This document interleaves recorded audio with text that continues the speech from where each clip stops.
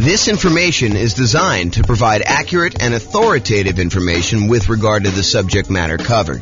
It is offered with the understanding that the presenters are not engaged in rendering legal, accounting, or other professional services. If legal advice or other expert advice is required, the services of a competent professional should be sought. Welcome to the Highlands Ranch Real Estate Investing and Real Estate Financial Planning Podcast.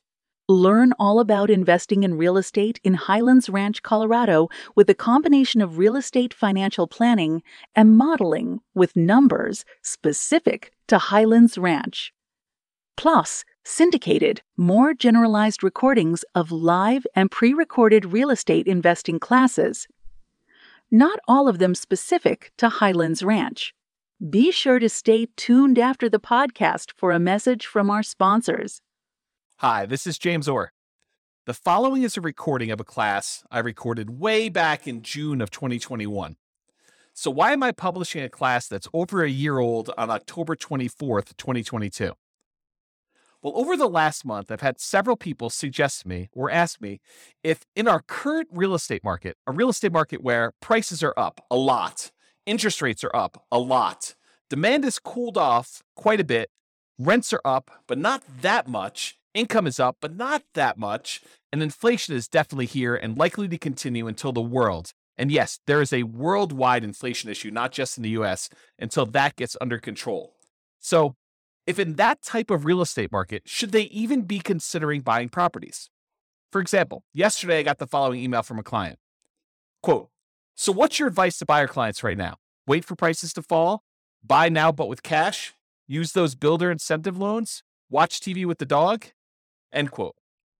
My response to them was, watch the Is Nomad Dead class. That's still my answer. And so I figured I might share with you the class that I feel is a really solid start to answer the question, should I even be thinking about investing in real estate right now with the market, especially the real estate market in its current state? So one more thing before I share with you the class recording. While the answer I gave in the class is appropriate for today's real estate market, there is some additional nuance that I should and probably will take some time to add in future content I put out. So be sure to subscribe and be on the lookout for that. And here's the original class recording. Enjoy. Well, good evening and welcome, everyone. This is your host for one of the final meetings ever, at least for now, maybe ever.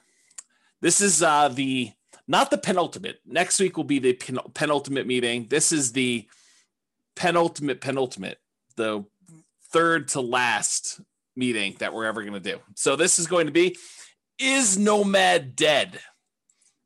Rest in peace, Nomad. It was a good run while it lasted, but it's done. So a couple of announcements. Upcoming classes, you'll notice there's not a lot in the schedule because I'm not doing it anymore. So next week, I am teaching. I told Brian, don't worry about it. I know you're busy. I will take care of this. Analyzing single-family homes, condos, townhomes, and multifamily. Not 100% sure what's going to be in that class yet because I haven't written it. However, I think it's going to be comparing, analyzing deals, what you put in different fields if you're analyzing single-family home, condo, townhome, multifamily. I don't know. Maybe it'll be like a presentation with a bunch of like tables for, if it's a single family home, we usually use this range, and here's why. If it's a condo, we usually use this. If it's a duplex, we usually use this. If it's 3 or 4 units, we usually use this. Or if it's a big apartment building, we usually use this for the spreadsheet. It might be something like that, or I don't know. Maybe that's where it'll end up. We'll have to see. That's next week, June 16th. Wow, it's really coming up quick. Then after that, the final class, the last one. I'm going to go out with a kind of a down note, at least maybe it's a down note, and that is, are we in a bubble? This will sort of be like, I'm leaving. It's over. Hope you guys do well. This is my last prediction. Are we in a bubble? James says this. We'll see. To be determined. Will the real estate market crash? That's the name of the class. We'll see how it goes. That's going to be June 23rd. And you will notice James and Tammy's sabbatical celebration, possible retirement. That has been canceled. Not the sabbatical is being canceled. The class has been canceled. Sabbatical is on. It is totally on. This is sort of like, I don't know. I didn't quite experience this, but this is what I imagine. Senior year, you've already been accepted to college. All your grades are posted. Last week of school. Are you really going to class? Probably not. That's kind of my guess as to what's going on, but I don't know. To be determined. So yeah, school is out for summer. It's exactly right, Austin. But it's even more so. It's not just school is out for summer. It's like school is out. What's the lyric? School is out forever. It's like you're done. I mean, you're totally exactly, Nathan. You got it. That's exactly what's going on. So it's sort of like that, right? Like, do I really need to do like a celebration class? I mean, come on. The celebration is the sabbatical. So there you go. Quit saying forever. I really don't know if it is forever. I honestly don't know. It's not like I'm trying to be vague and kind of like do a little sleight of hand or anything like that. We are definitely taking off 3 months. I think there's a really, really good chance that turns into some variation of 6 months. Maybe just, pop our head up for air. Any clients need anything. Otherwise, we're going back into the sabbatical for another 3 months through the end of the year. And if I had to handicap it at this point, I'd say 10%. 10%. That's done forever. We'll see how it goes, though. All right, those are upcoming classes. And there's nothing else in the calendar. Like, go check the NCRAG website. There's nothing else up there. There's no more coming. That's all you got. So, for one of these last classes, I don't know. I'm a big believer in rewarding promptness, like people that are on time and show up on time and do the right thing. I'm almost tempted to like do something really special for people that actually show up for the 6 o'clock kind of like start of the class instead of the 6:05, 6:10, 6:15, sometimes 6:30, sometimes 7 o'clock, people that roll in. Occasionally, I'll see someone like RSVP and register for the webinar at like 7:40, like as if they're going to go and join the webinar at that time. I'm like, really? You're showing up like with the last 20 minutes? There you go. So, all right. So introductions via chat, if you would be so kind, for one of the last times. Please make sure you switch over to all panelists and attendees. And then who are you and where are you from? And do you believe Nomad is dead? I mean, a part of this is what is it? I do believe in fairies, or where you like you knock your feet together or sprinkle dust or whatever. I don't even know what the thing is, but do you believe Nomad is dead? And if you want to throw in why or why not, please do. Go ahead. There you go. Figure that out. And then, of course, if you do have questions throughout the webinar, please do use the chat window. I actually look forward to some questions. I think it's an interesting thing. Keeps it lively, keeps me on my toes. I get to realize that I'm not just talking to myself. So, yeah, Mike's like, I don't know if it's dead. That's why I'm here. I'm here for you to tell me if it's dead. Oh, man, I could go off on a tangent about that comment right there, Mike. I mean, really? You're relying on me to tell you if it's dead or not. Oh, man, I should go off on a tangent. I'm not going to, though. I'm going to be nice. There you go. Here to learn. Nope. If people are saying, nope, it's not dead. We shall see, right? We shall see. All right. This is my new little warning slide. I like this. There was an attorney that did some continuing education. Tammy sent this over to me and a friend of mine, and I kind of liked it so much I kind of commandeered it. I borrowed it, so it's largely his. So why you should not consider anything I say as advice or even reliable information or education. Oh man, wait to the end to tell you this. Hey, I'm probably not your realtor. For some of you online, I am your realtor, but I'm probably not your realtor for most of you guys. I'm not your attorney. I'm not an accountant. I'm not a CPA. I'm not your advisor. So I'm not doing this. This is not advice for you, like customized or personalized. Facts do vary greatly. So I can tell you something, and it could be absolutely true in this really narrow context, this really narrow kind of like space where it exists. But it could vary a lot depending on who it is and what's going on there. Chances are I don't know what I'm talking about. So there you go. How's that for a disclaimer? Chances are good. I just don't have a freaking clue. I have no idea what I'm talking about. I don't always get good sleep, and I may be fuzzy brained. So there you go. And allergies have kicked in. I don't know if it's allergies have kicked in for you guys, but man, like maybe yesterday or today, it's just rough. Like the allergy is like definitely headachy, fuzzy headed, or maybe it's something else. I don't know. I have to see about that. I'm easily confused. Maybe you are too. So there you go. That's my new disclaimer. Oh, there you go. Oh boy. Okay. Is Nomad dead?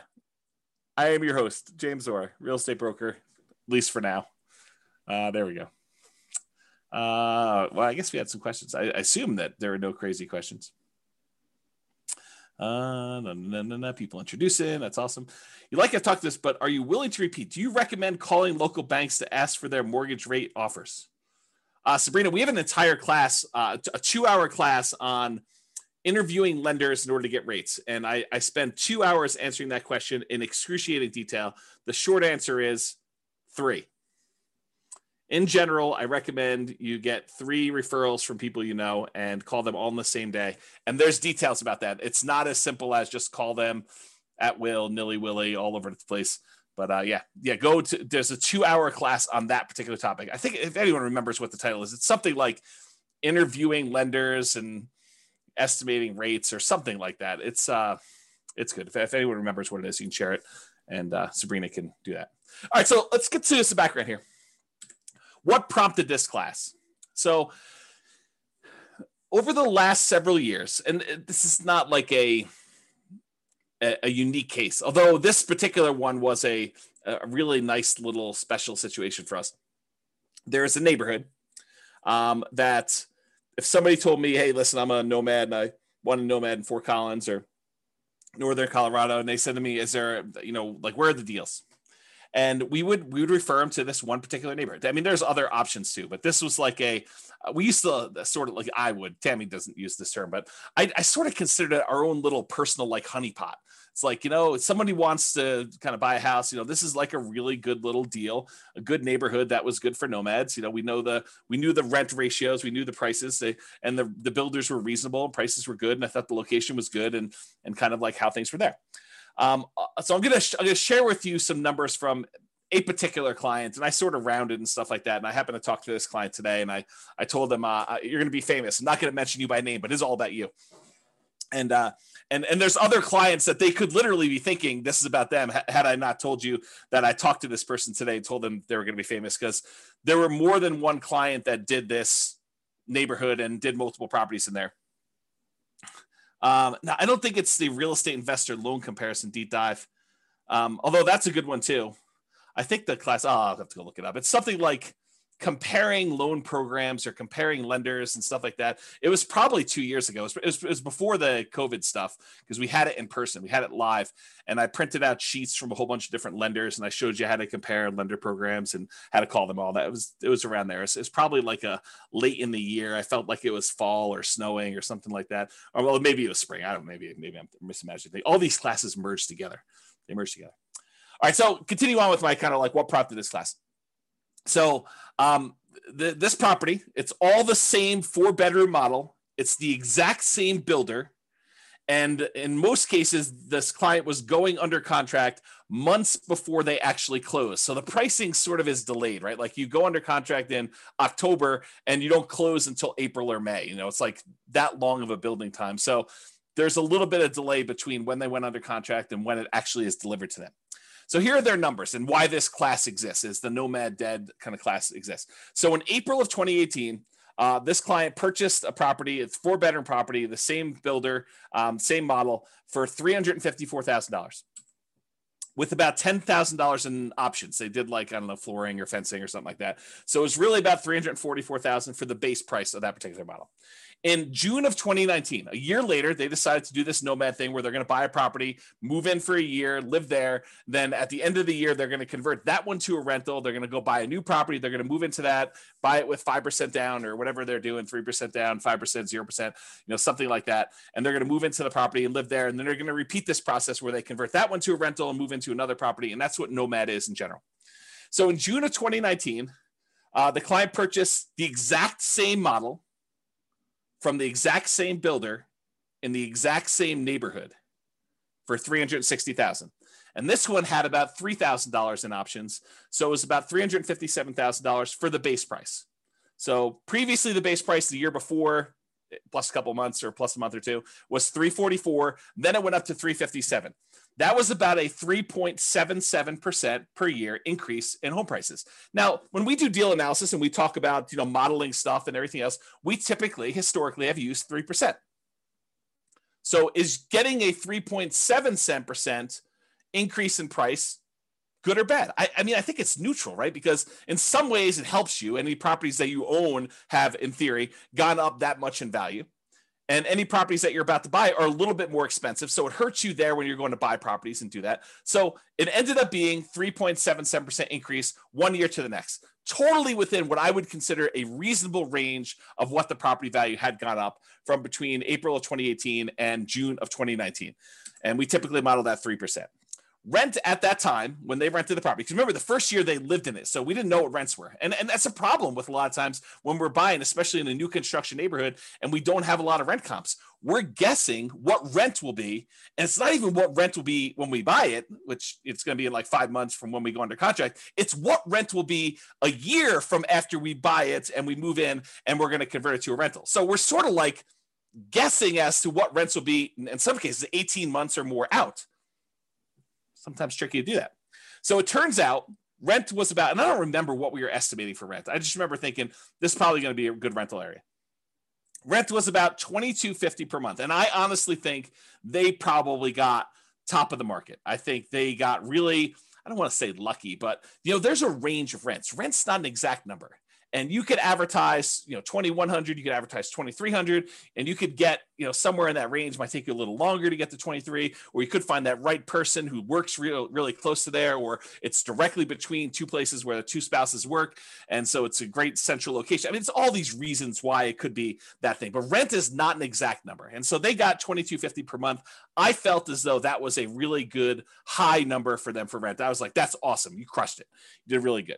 So they bought their next property for $360, which is $3K in options. $357 was the base price, and they rented out the one they bought for $354 for $22.50. Okay, so that's what it was, $22.50. Last year in 2020, June of 2020, so like 12 months pretty much since the last one, the client purchased the same exact property, same model, same neighborhood, same builder for $376. And they had about $3,000 in options and upgrades on that particular one too. So the base price of that one was $373 for the base price. That was about a 4.48% increase from the previous year. So again, we usually use 3%. This time it went up 4.48 in a year. Hot market, property values went up a little bit. So I thought that was encouraging. The property values went up there. And rent actually went down a little bit, or you could say they didn't quite crush it. They didn't get a home run like they did the year before. And so rents were about $2,200 a month in that particular case. So that's what we got. And I should also point out, I don't know if every single data point for this particular example is the same client, because for some of the rents, I have multiple clients in that neighborhood and they're all doing like a nomadish thing. And so some of them actually were able to rent it. And I may have used like one client's number when it really was another client. And so, but it's the same model. They're all buying similar models in that neighborhood, 4-bedroom. Although there's a couple builders we go with in that particular neighborhood, but you get the idea. And this is in Northern Colorado, in case you're wondering. So rent was about $2,200, which was less than the year before, a little bit less than the year before. So it didn't really go up. It kind of stayed the same. This year, June of 2021, like while I was preparing for this class, I reached out to the builder. I said, hey, what do you have left in inventory for the model that we normally buy? I told them the model. I said, what do you got for me in the same neighborhood? And they told me, are you sitting down? Are you ready for this? $477,950. Pause for dramatic effect. Take a drink. That's right. So last year, the base price was $373. This year, the base price is $477,950. To which I did a quick calculation. That is a 28.15% increase from the previous year. So I start thinking to myself, and by the way, rent is about $2,300. So rents were maybe $2,250, somewhere in there. They were getting about $2,300 a month in rent for the model, same neighborhood thing there. So rents did not go up 28.15% there. And Bob and Barbie are saying, because of building costs, I think building costs are a major factor in this. Are they the only thing that's going on? Absolutely not. there's just ridiculous demand right now for properties. And so I think it's a combination of increased building costs, lack of inventory, lack of speed, the ability for them to get these properties built. Maybe there's some staffing issues. I heard there's a whole bunch of people that are opting not to work and staying home and collecting some type of pay for not working and, stuff like that. So there's a bunch of stuff like that going on, right? And so this is what prompts a class called Is Nomad Dead? Prices are up a lot, like not just 5%, 6%, 7%, which we could have modeled. I mean, we could have done that, right? So prices are up a lot, like 28.51%. And by the way, this is an extreme example. It's not like where it is every single place, but I think that we're seeing prices increase quite a bit, maybe not the 28.15% across the board, right? You could go find another neighborhood where you're like, oh, prices are up, but not 28%, right? Like quite a bit, but not that much. So prices are up a lot. Demand is up a lot. This multiple offers on a lot of these properties. There's waiting lists for some builders in order to get into properties now. It's pretty ridiculous right now, which, as an aside, if ever there was a time for someone to take 3 months off, might it be during one of the craziest real estate markets ever, where it's really hard to serve clients because they're having to go out and make 10 offers to get one property accepted, or they have to be on waiting lists even for new construction, or prices have jumped up really fast and rents are sort of lagging behind. If ever there was a time for a real estate broker who was kind of getting a little bit burned out a little bit, needed a little break, for them to take 3 months off, might it be Q3 2021? I don't know. I'm just saying hypothetically, not saying anything in particular. I'm not calling anyone out by name, not doing any of that, but I'm just saying, maybe. Okay. So demand is up. Interest rates are down, which I'll show you here in a second, but not that much. They didn't go down like that crazy. So it's not like the price is, the same, like, the monthly payment's the same. Rents are up, but not that much. I mean, they're not like 28.15%, like it's pretty crazy to think about this nonsense. Income is up. People's income have actually gone up. We're seeing some inflation sort of activities going on where, people applying for jobs are seeing those the starting wages there, and in some cases, people are getting raises. And I don't know, we're seeing a lot of that stuff. It also sounds like you've thought it through. I'm not sure what those shapes are. Is that like a unicorn? Maybe it's a unicorn. And then Bob and Barbie say, especially a broker that doesn't want to be a psychologist due to buyers able to get the house. Yeah, right. It's hard. You go read a lot of these articles about agents and how they're really struggling, and there's just a lot of stuff. So income is up. Signs suggest that inflation is already here, and that it's likely to continue. I mean, we're seeing signs of that happening right now. So you've got all these kind of factors coming in, which prompts me to ask, hey, is Nomad dead? Like, has the train left the station? Am I too late to the party? If I just learned about this thing, if I just went online, I saw your class, I'm like, oh man, this Nomad thing, this sounds really, really good. And then you like see the numbers I was using, and I put it back on the shelf. I probably shouldn't have done that. If you see the numbers I had in the Nomad book that I used to give away when people came to class live, and you're looking at these things and you're like, 230, 240. Can we still buy houses for 240? And then you're like, and you're like, what is going on here? Like, how does that even work? Like, is it too late? I mean, the numbers you were using before, those seem really, really different. I can't get any to look anything like that. Begs you to ask, is Nomad dead? Am I too late? Is this like even going to happen for me? Should I even bother?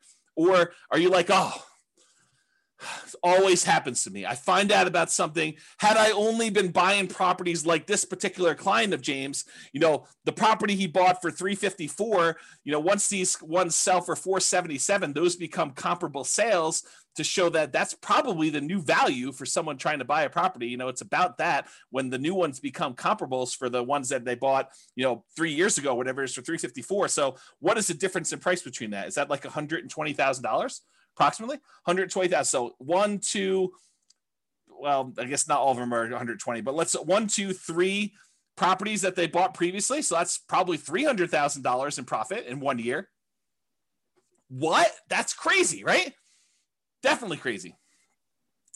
Yeah. See, Royce says I'm supposed to actually call him when I know it's going to increase $120,000.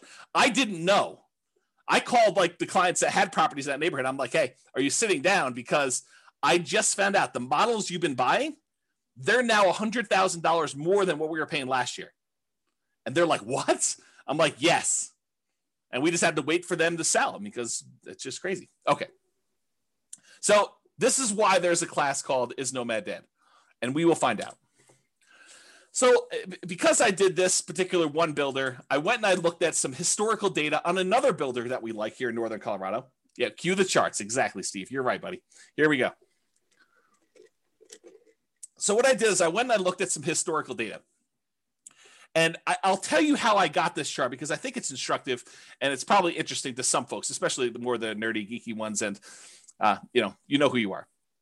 So what I did is instead of actually going back and trying to pick out exactly one, this particular model that we happen to like buying, it's a 4-bedroom property by a new construction, by a builder that does new construction in Northern Colorado.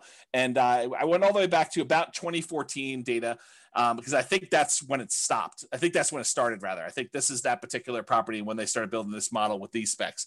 And I went and I looked at it and I said, okay, it has to match this exact square footage requirement.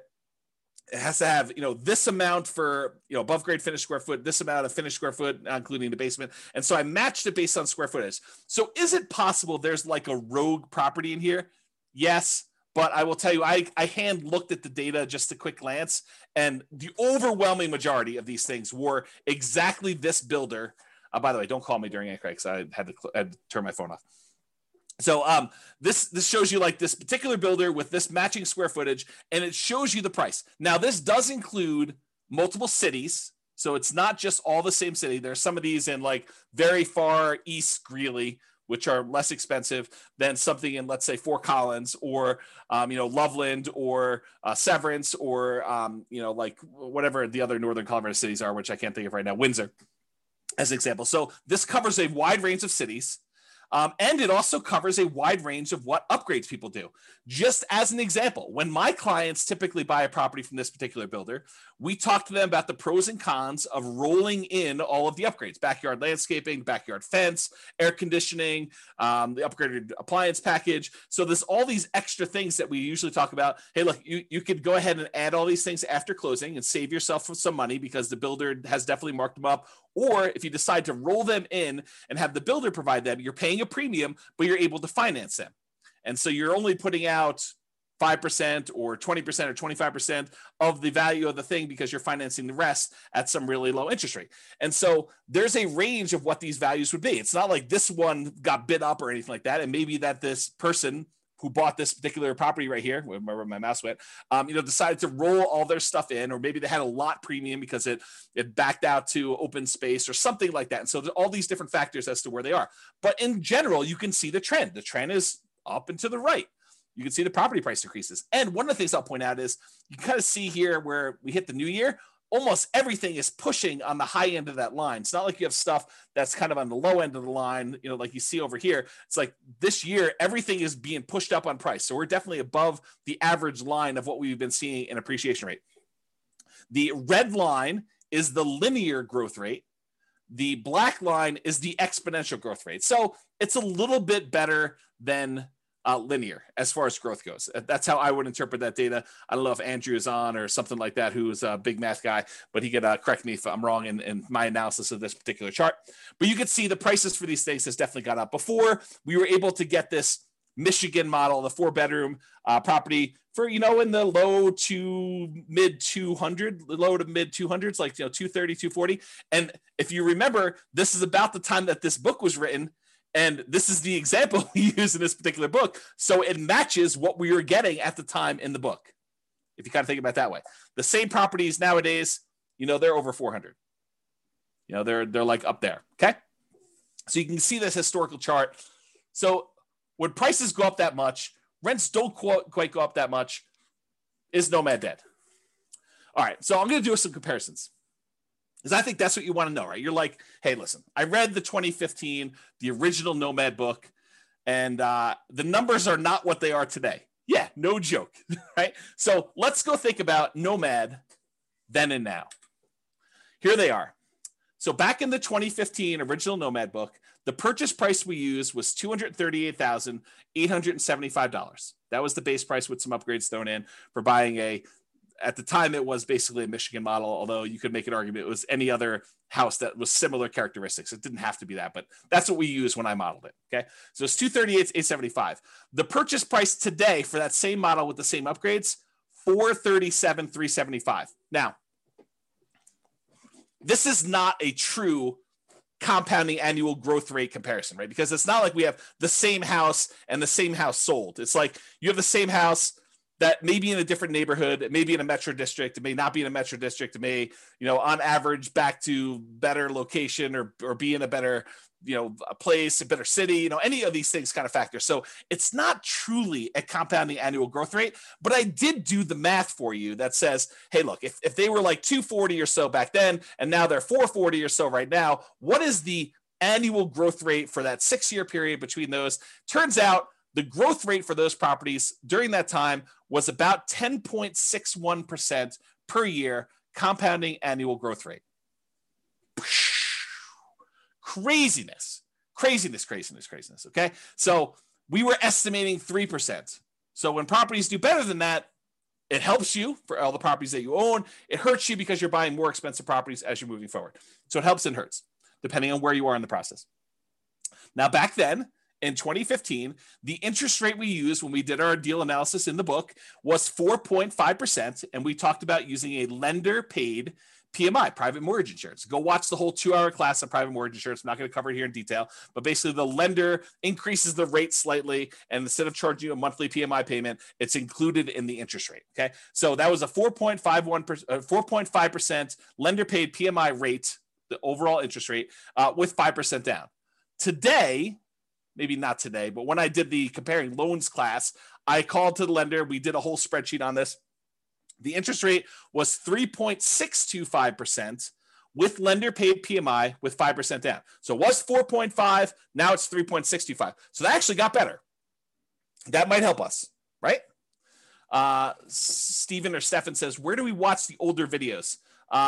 You're in a really weird spot because I'm like shutting everything down for going to thing right now, though. You could probably still watch like 100 of them. By watch, I mean, listen, on the podcast, but I would go download them tonight. Like while you're here, go download them because I am this close to actually shutting everything down and pulling everything off the podcast too. So go download what you want. You can actually go subscribe to it and then click download on all of them. They'll stay on your phone even if I delete them, is my understanding. And then go listen to the ones you want there.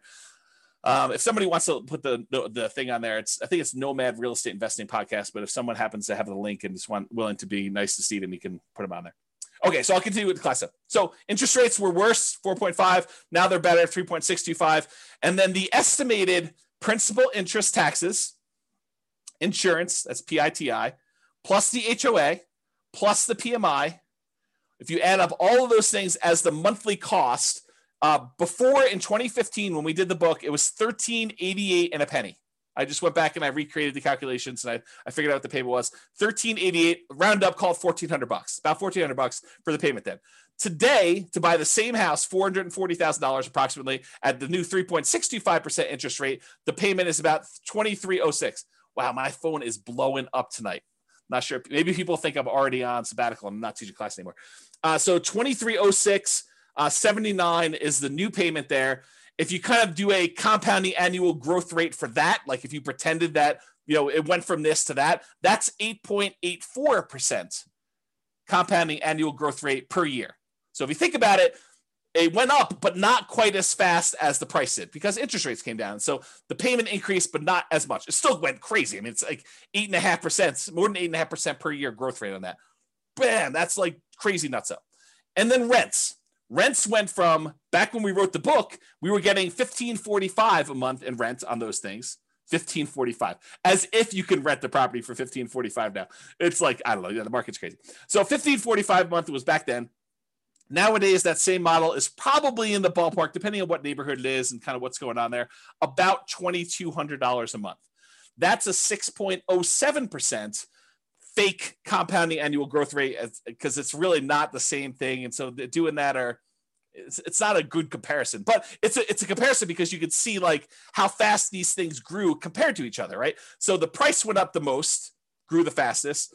The actual payment amount grew the second fastest, and rents lagged.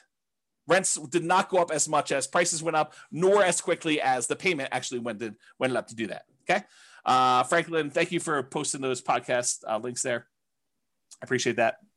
That's for you, Stephen. And then Steve says rents are lagging. Annual takes time to adjust up. Yeah, it's going to take time to do that. But what's great about these properties is you lock in your financing and the price you paid at like whatever the rates were. And if rates went down, which they did, you could actually go and ratchet your interest rate down and improve the financing on it. If they went up, no big deal. You had a 30-year fixed rate financing on there. It doesn't get worse for you. But if it does get better for you, you can take advantage of that and refinance and do like a rate and term refinance or cash out if you really wanted to and do that. Okay. So those were the comparisons between then and now. All right. So the question becomes, is Nomad dead? Should you go, if you could have gotten this before and now it's this, should you even bother? And I think the question I would rather pose to you as kind of like an alternative to this is, do you have something better to invest in? What is your alternative? If you're not going to do Nomad, what are you going to do else? And I think that's the way we have to look at it because yes, and I'll show you numbers. I'm going to go into detail. You'll see charts, you'll see numbers, but I'm going to show you the returns are definitely not what they were in 2015. Now, the people that actually follow the plan from 2015, their returns are way better than we estimated in this book, right? Because we were estimating 3% growth rate for purchase price, 3% growth rate for rents, and we assume the interest rate stayed the same. So prices went up faster than that. So any properties they own grew faster than that. The rents grew faster than that. And also the interest rates came down. Is that always going to happen? Is it always going to go in your favor? Absolutely not. Not a chance. Okay. So here's the question though. Is Nomad dead? And I think the better question is, what are you going to do if you're not going to do Nomad? And then let's look at what the return is now for Nomad and see. Okay. So alternatives. You could invest in the stock market. Stock market is doing amazing this year. May do better next year, may do worse. We don't know. I mean, I think it's all speculative, which, I'll get to this later on because I have a whole section on like learned helplessness and kind of like making choices and am I too late to the party and all sort of other stuff, which I'll talk about. I'll hold that for later. So alternative stocks, you can invest in that. Bonds. A lot of people are saying bonds right now are dead. The interest rates you're getting on bonds are so low that some people are really questioning whether or not you should have bonds in your portfolio. You're going to invest in commodities. I'll probably do some more of that in commodity investing in my sabbatical time, my retirement. 20 or 25% down buying properties. If you're going to go buy those, maybe 15% down if you're willing to pay the PMI and that high rate. Most people would not be willing to do that. Are you going to go do that? Or other real estate? Are you going to go buy creatively? You're going to go try to find motivated sellers in this market? Good luck. I mean, it's possible, but it's going to be really hard in this market to find motivated sellers. Maybe when the market changes. I mean, we'll see. Markets change. They get hot, they get cold, they get hot, they get cold. I mean, it's just cycles. So are you going to do 20 or 25% down? Are you going to do some other type of real estate? Are you going to buy options? Are you going to do turnkey stuff? Are you going to do lease options? What are you going to do? Like, what's the return you're going to get on those? Are you going to go do dog money? Are you going to do, Bitcoin or some other type of cryptocurrency? Like, what are you going to invest in? And what are the characteristics of that? And what are the returns you're going to get? So what's the return with Nomad then in 2015? And then what is the return in Nomad now? And I'm not going to use the like crazy returns we saw. I'm going to use what we estimated the returns were going to be, that 3% slow and steady growth rate. Because if I go back to 2015 and I use some ridiculously high, 10% return year, it's going to look crazy. It's going to look awesome. I'm not going to do that. I'm going to say, listen, back when we were thinking about this, we were saying, if you can get 3% a year growth rate on average, some years is going to be down, some years is going to be up, but 3% growth rate per year, 3% rate growth rate per year. And you compare that to buying something today and maybe you'll get 3% today.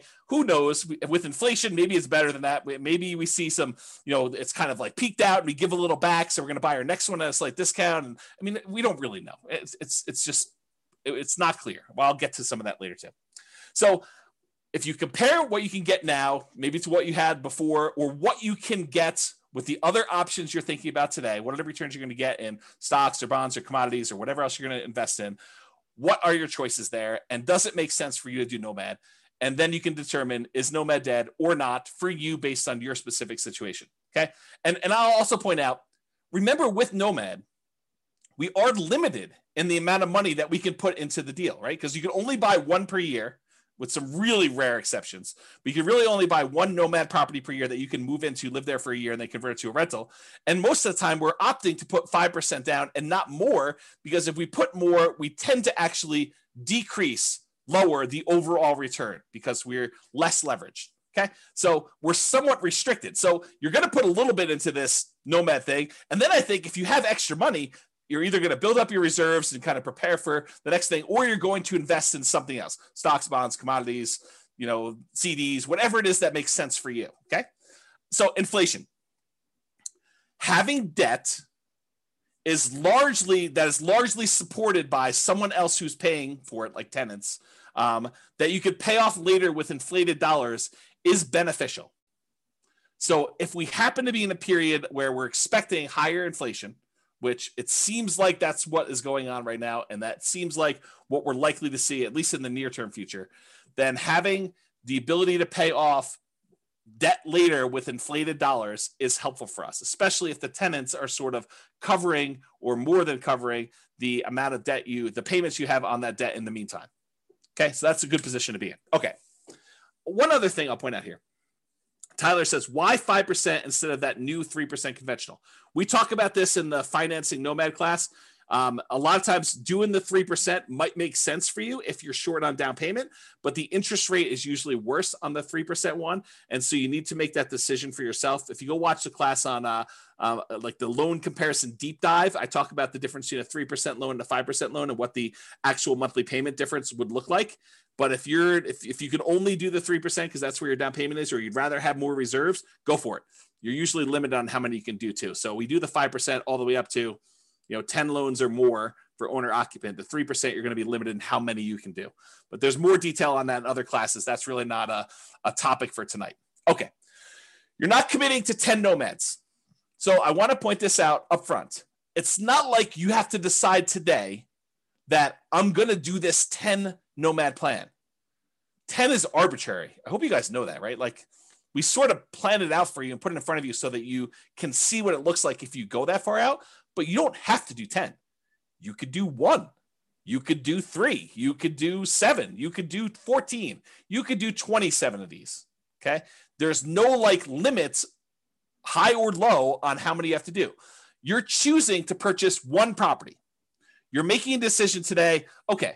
Today, with the knowledge I have, with the information I have right now, with my current financial situation, with my current reserves, with my current amount I've set aside to invest, with my current risk tolerance, with my current family situation, with my current job situation, I am going to either choose to buy one house or I'm going to choose not to buy a house. It's a single decision point. You're not saying, I'm getting married, I'm doing this 10 nomad thing deal. You don't have to decide that. It's one. Then, once you buy the one, you move in there, you're living there, you save your money. You continue to educate yourself over the next year. There's zero pressure to do a second one. If you decide you want to do it, great. If you decide you don't want to do it, great. You don't have to do more. You decide if you want to do one more at that point. It's up to you. Okay. You only repeat this if it still makes sense to you. You reevaluate. Here's my new job situation. Here's my new financial situation. Here's my new reserve situation. Here's my new down payment. Here's what I think the market might or might not do. Although, good luck with that. Here's what I think is going to do there. It's like all this stuff you take into account and you decide, do I want to move forward with another one? Yes or no? If it makes sense, you do another one. Yeah. Roy says, speak for yourself. Those numbers say buy 10, obviously. Right. And I think there's a case to be made that you'll get to the next point and you'll be like, what are my options? What else can I invest in? Oh, this nomad thing is the best returning investment I could possibly make. I'm going to choose to do that. But you need to decide that on your own. There are no promises being made. There's no guarantees in life, period. Okay. So I personally think there is power in making good decisions repeatedly. Think about good habits. I'm a bad example of this, but eating good, healthy food every day, getting good regular exercise, investing in long-term relationships, all those things, the good habits that you put in and make, compounding effects over time, I think you're rewarded for that. but you can get feedback through the Nomad process and other things. But you can get feedback on the Nomad thing, and you can make better distinctions, and you can improve your decision making over time. So next year, you may say, this 2-bedroom property I bought in, the right over the border in Wyoming wasn't the best investment for me.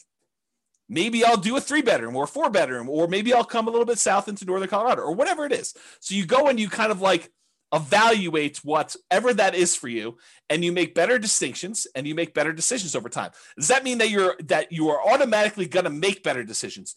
No, but you'll make different decisions, and you'll say, oh, that was even worse than what I tried before. I should do something different next time, which we'll talk about more when we talk about learned helplessness. Okay. So there you go. So let's take a look at this cash flow power meter, 2015, then and now in 2021. There's a whole class on the cash flow power meter where I explain to you what's going on here, but this shows you a relative measure of how good the cash flow is on a particular property we're considering. And back in 2015, we were right in the middle. This little black line here shows that you were right in the middle, where you would have positive cash flow only if you took into account the cash flow from depreciation, the actual tax benefits of owning that property. Otherwise, it would be slightly negative cash flow. That's what having it in this yellow section means. It means that if you take into account the cash flow from depreciation, the tax benefits of owning the rental property, then this would be slightly positive with cash flow if you take that into account. Otherwise, it's negative. In 2021, even if you take into account the cash flow from depreciation, it's negative with 5% down. That's what this is showing you. It's showing you that it's red, it's negative. You managing it yourself, including the tax benefits, it's negative cash flow right now if you're going to buy properties. So there you go. That's what we're seeing right now. Comparing them to now. Time for a beverage here. All right, here we go. And just to show you a kind of comparison, I showed you the same chart before. This is the 2015, 6 years ago, 5% down Nomad book, right in the middle of this cash flow from depreciation thing. And then I showed you today, 2021, if you put that 5% down, it would be that negative cash flow. If you decided to put 20% down as a non-owner occupant, you did not occupy the property, we're not moving in here with this 20% down, then it would still be slightly negative cash flow. So if you go buy a rental property today in northern Colorado and you bought this particular new construction as a similar example, you'd still have negative cash flow even if you put 20% down. Back in 2015, if you put 20% down, it would be positive cash flow. Barely, but positive. Okay. And then if you put 25% down and you bought this as a regular rental, you would have slightly positive cash flow. It's in this light green area if you managed it yourself, because this dark green area is showing you what happens when you have a professional property manager in there. So this is the cutoff line between you managing it yourself and having a professional property manager. So you put 25% down. If you're buying this property, you would have slightly positive cash flow if you managed it yourself, or negative cash flow if you had a professional property manager doing it yourself. Same property, just 3 different financing types that I showed you to compare. That's what these 3 different meters show. Okay. Any questions on this? Is this good for you guys? Are you liking the Is Nomad Dead? Is it interesting? Let me know. That'd be helpful. As I drink my beverage. Okay, it's interesting for at least one person. Thank you, Nick. All right, so apparently there's some other people that I find it interesting too. Okay, cool. So this is the return in dollars quadrant that we typically use. The return on investment quadrant series. We've got return in dollars, we've got return on investment, we got return on equity. I'm showing you return in dollars, comparing the 2015 book to the 2021 if you bought something today, and how does that work? Nathan and Lindsay haven't had a class that isn't interesting yet. Well, that's a very nice thing to say, although you're lacking some exclamation points, I might say, although that's a smiley face. I appreciate that. Love the neediness of the presentation. I'm not sure what neediness. I don't know if that's good. Neediness. Suck up. Yeah, there you go. Roy said, I think he was talking to Nathan and Lindsay about being a suck up. There you go. Royce, you should switch it all to all panelists and attendees so that you can trash talk directly instead of just trash talking to me. And everyone else can do all panelists and attendees too. That way other people can see their stuff. Okay, here we go. So what this shows you is the amount of dollars that you're getting in return in the first year for buying a property this way, and by the way, I do know that you're technically not renting the property in year one as a nomad, but I'm pretending as if you did. Okay. So I do understand you're not really renting it in year one. This is like as if you could magically rent out a property, get full rent when you're supposed to be owner occupying the property. I do this as like an instruction sort of thing, but it's not practical, right? Because if you're doing nomad, you're putting 5% down, you're not able to rent out the property in the first year and move out and do that. There you go. Brace is now unleashed. So this shows you the amount of return. So for example, and this uses the same like appreciation and rent appreciation numbers as before, but it does use different interest rates. It does use different prices. And the denominator is different because and there's no denominator in this, so it's just return dollars. But we return on investment, the denominator changes because it's 5% of the lower price house or 5% of the higher price house. All right, so in 2015, the appreciation would be $7,166 if we had 3% growth on whatever that was, 240. So it shows you 7,166. On 2021, the dollar amount of your appreciation is much higher. Why? Because you bought a much more expensive house and it still went up 3%. So it went up $13,121. So from a sheer dollars in the bank perspective, it's better to have bought today than it was to buy 5 years ago. Kind of crazy to think about that. Cash flow was slightly ugly before, negative 471. It's really ugly now, negative $4,634 for the year. So that's like negative $400 a month. So beyond the 5% down, you also need to make up that negative cash flow when you go to rent it out. Although it is offset by these tax benefits, because this is your cash flow from depreciation. Basically, it's the gross depreciation amount on just the building, not including the land, multiplied by your effective tax rate, which is just an estimate of your approximate savings you'd get by having this property and getting tax benefit from it. Okay. So in this case, the difference between these two is the actual amount of cash flow you need to come out of pocket at the end of the year when you included your tax benefits and also the cash flow you had to put out there. So 2028 is offset by this. So it's like $250 a month or 200 and something dollars a month is how much negative cash flow you had there. Where here, we showed you this before, when you took into account your tax benefits from 2015 and the negative cash flow, you were still slightly positive. That's what we showed before when we talked about cash flow power meter. Okay. And then the debt pay down, you paid down $3,661 back in 2015. The amount of principal you paid down on that loan over the course of that first year. Now you're paying down $7,806. It's a combination of two things as to why this is higher. Number one, the property is more expensive, but number two, your interest rate is better too. And you pay down more principal with a lower interest rate. Okay. So those are the two reasons. So back then, when you bought a nomad property, we expected to do about $11,464 total for the year. Now we're expecting $18,321. So you end up doing larger dollar amounts today than you did back then. That's good in general. Here is the return on investment numbers. So we take the same dollar amounts we just had here. Now we're dividing through by the actual down payment amount, the 5% plus the closing costs. And so now we got about a 50% appreciation rate. So $7,000 must have been about $14,000 plus closing costs, down payment plus closing costs in order to get here. So it's about a 50% return from appreciation back in 2015. It's the same here today because we're assuming it's 3%. So it works out to be the same, right? Cash flow was about negative 3.28 before. Now it's negative 17.66. That's ugly. Maybe Nomad is dead. We'll see. Debt paydown was about 25.54%. Now it's better. Your debt paydown is actually improved because your interest rate's a little bit better.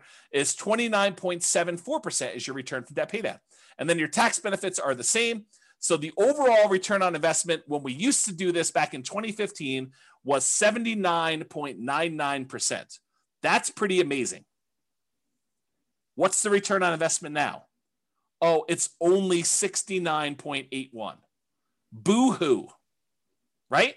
How bad is it to get almost 70% return on your money?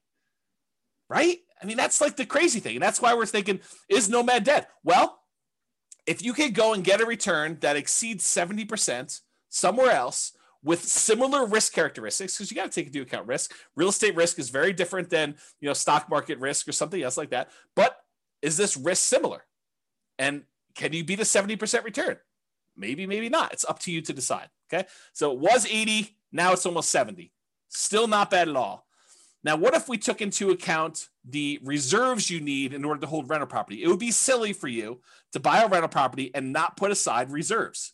And we talked about this in everything you learned about deal analysis is wrong. There's a 2-hour class on this concept of why you should do your calculations and include reserves when you do your return on investment calculations. So go watch that class. It's 2 hours long, and you'll understand more about what I'm talking about. But realize if we include the reserve numbers, the 6 months of reserves, that's what ROIQ plus R6, 6 months of reserves, and you compare that back to when we were doing it, the return now when you include reserves on everything is 49.05 compared to 44.66.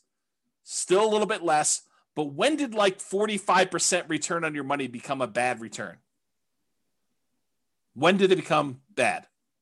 So Bob and Barbie says, seems like the tax benefit should be greater as the purchase price is more. It's the same ratio though, because you put 5% down on both. So when you actually do it that way, they're similar returns because it's a dollar amount based on the price, but it's also the same denominator changing as well based on the price. So it turns out it's the same ratio. Good question though. Steve says something, everything you learned about deal analysis is wrong. Yep, there you go. That's the class on that one. Although it's probably on the podcast. Okay, so that's the R6 number. What about if you do 12 months of reserves, but you decide to keep your reserves, most of them in the stock market or something else with a higher rate of return? Well, the return is 39.47% from 2015 versus 36.72 today. It's still a pretty amazing return, especially for having 12 months reserves that are a drag on your overall return there. I don't know. It still seems pretty amazing. But it's up to you to decide if Nomad is dead. It's not for me. So is Nomad dead? Let's take a look at some comparison scenarios. So because I have this pretty cool software that allows me to do models of scenarios and run out situations for people, I ran 5 different scenarios to compare, and then I added a couple more at the end because I thought I might have time. We'll see if I get there. So the original Nomad with 2015 numbers, I did that as kind of like a baseline. Said, okay, this is what we thought it would be before. I just sort of laid it out there and I ran it and I showed you what that looked like. Then I did 2021 Nomad right now. And I did a couple different situations there. I did doing 10 Nomads, which is the most similar comparison to the 2015 ones. And then any extra cash I did in stocks, which is the same thing I did in 2015, by the way. And then I also compared it to, hey, listen, if I'm not going to do this Nomad thing in 2021, maybe I'm going to buy just a house to live in, and I'm going to take all the rest of my money and I'm just going to invest it in stocks. So I ran that too. And I think I used 8% for the stock market return. Okay. And then I did another scenario where I said, okay, you're going to buy a house to live in, one owner occupant property, and you're going to actually save up to buy 20% down properties. And you're going to buy 9 rentals with 20% down. And then the last one I did is you're going to buy a house to live in with 5% down, and you're going to buy 9 25% down rental properties. And so I'm going to look at how the original 2015 Nomad did in comparison to doing 10 Nomads today, doing no Nomads, basically buy a house to live in and do everything else in stocks, to doing owner occupant with 20% down and owner occupant with 25% down. And you'll have 9 rentals for all those things. Okay. Here we go. Kevin says, pretty sure I got a 200% return in year 1 at my current house. So Nomad is certainly not dead. There you go. Kevin says it all. And then it says, I heard the same rumor, Austin. Austin says, is the rumor that Royce is teaching during sabbatical true? Maybe. Royce says no. It's not true. That's pretty good. All right. So rather than build up any more suspense here, I will show you what the numbers suggest. So yes, it is true. 2015 Nomad was amazing.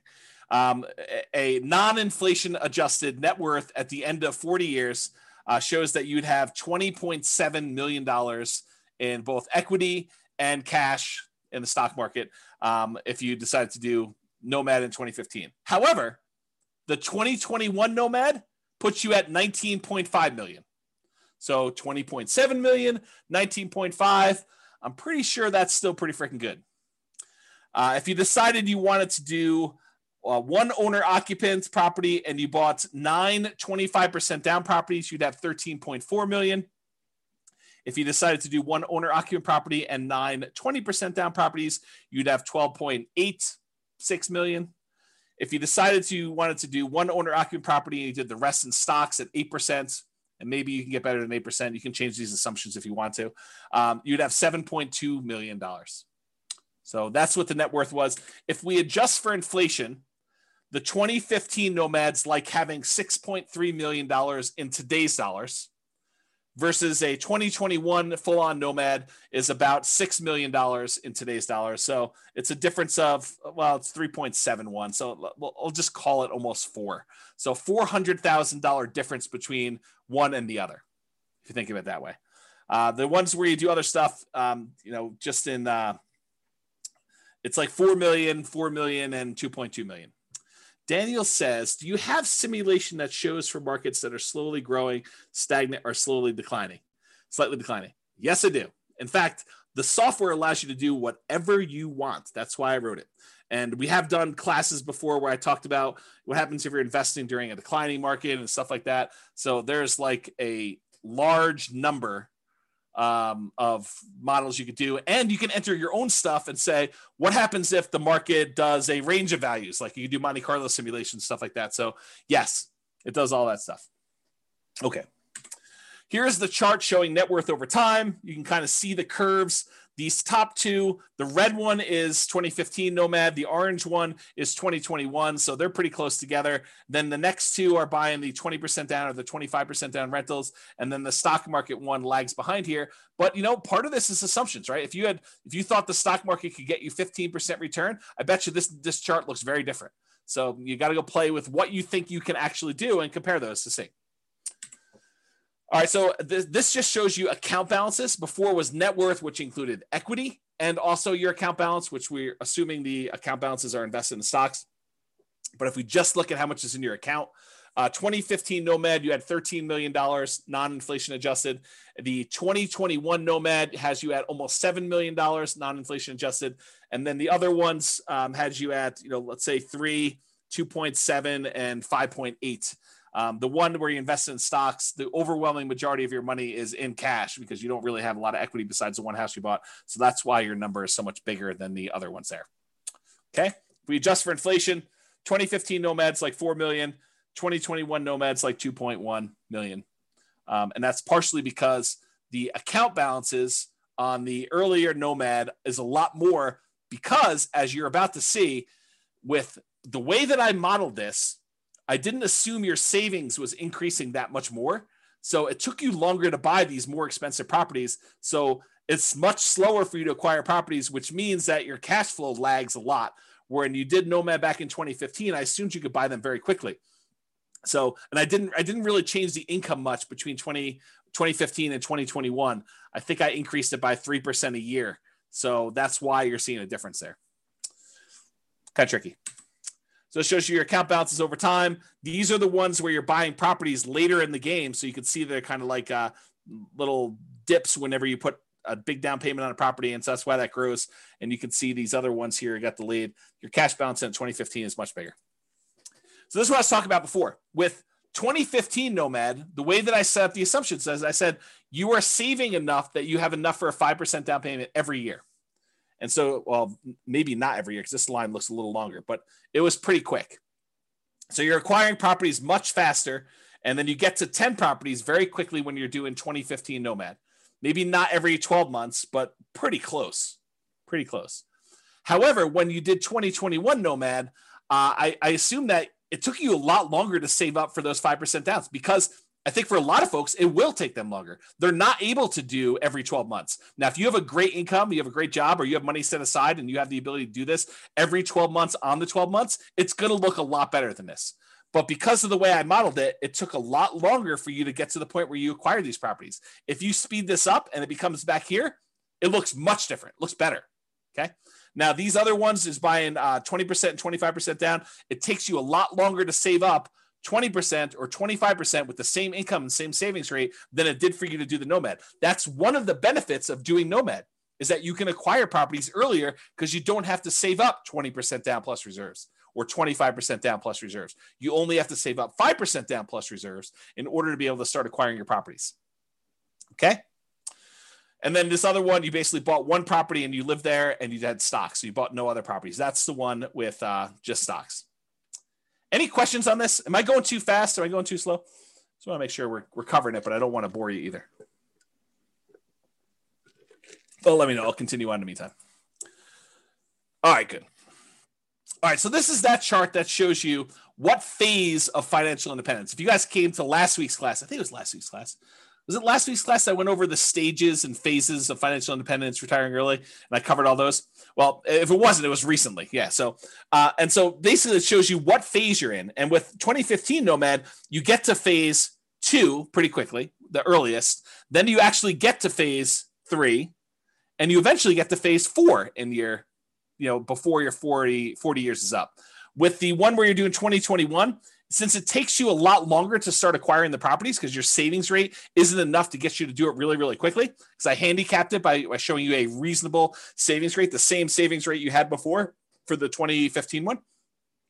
Then you barely get into phase 2 where you have enough for lean fire, and you do eventually get into phase 3, but you never make it to phase 4 in that 40-year time period. And with the other ones, you don't even make it into phase 3. You barely make it into phase 2 with these other guys. Okay, and that's the 20% down and the 25% down and the stock one. Okay, you do make it there. And in case it's hard to read when you actually made it, this is the same chart, but it's showing you how many months it took to go into phase 2. So reaching that first goal of getting out of phase 1, working toward your minimum target monthly income till you have enough where you can actually fire. It's lean fire, but it's fire. And so how long does it take you to get there? This is like how long it takes you to get to lean fire.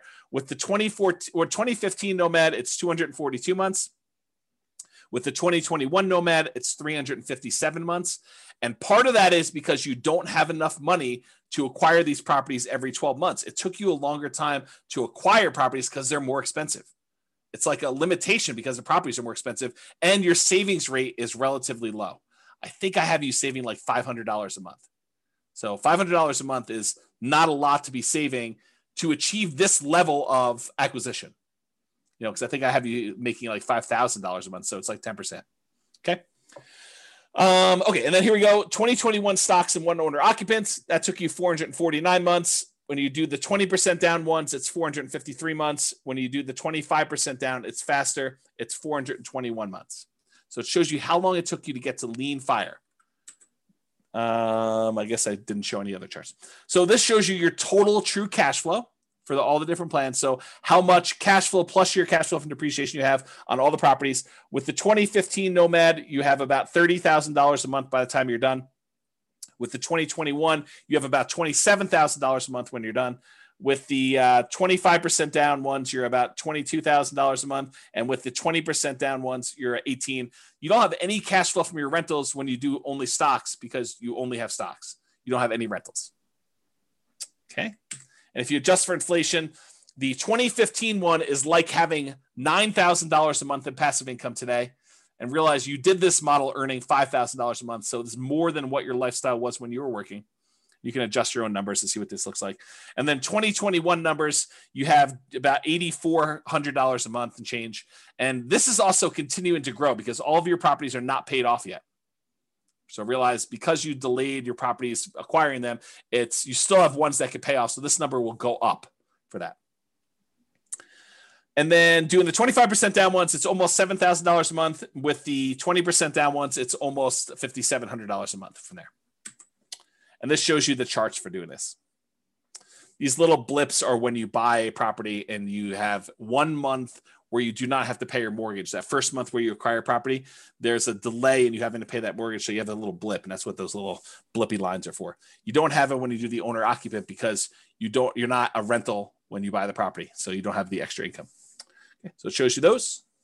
See that over time. It's the same numbers from before. All I did is I showed you it over time. Then this is a deceiving chart. It's deceptive. It's really deceptive. Actually, I almost contemplated not including it, but I wanted to show you because you're looking at this. This shows you the cumulative, the sum of all the negative cash flows you've had on your property. Once you've kind of taken into account the tax benefits, but you'll think to yourself, man, there's not a lot of negative cash flow going on, even in the 2021 ones. But James, you told me there was significant negative cash flow when we did the 2021 properties. Why isn't there, this negative cash flow kind of starting in month 13 once we convert the first one to a property, convert the first property we bought to a rental? And the reason is because it took us a long time to be able to buy the next property, to save up enough money to buy the second property so that we didn't have this negative cash flow for a long time. The longer you wait, the more your rents have increased, the less negative cash flow you have for when you buy that next property. And so it turns out we didn't have a lot of negative cash flow because we delayed buying these properties for a much longer period of time. If we look back at as to how long it took us to acquire them, you can see here, we didn't actually buy the second rental, the second property to move into and convert the first one to a rental till like month 51 or so. And by then it had positive cash flow. And then it took us like another almost 4 years in order to buy the next one and have 3 properties. And then these times got shorter and shorter, such that it wasn't until we got to like right in here or so that we started to have some negative cash flow at all. Right?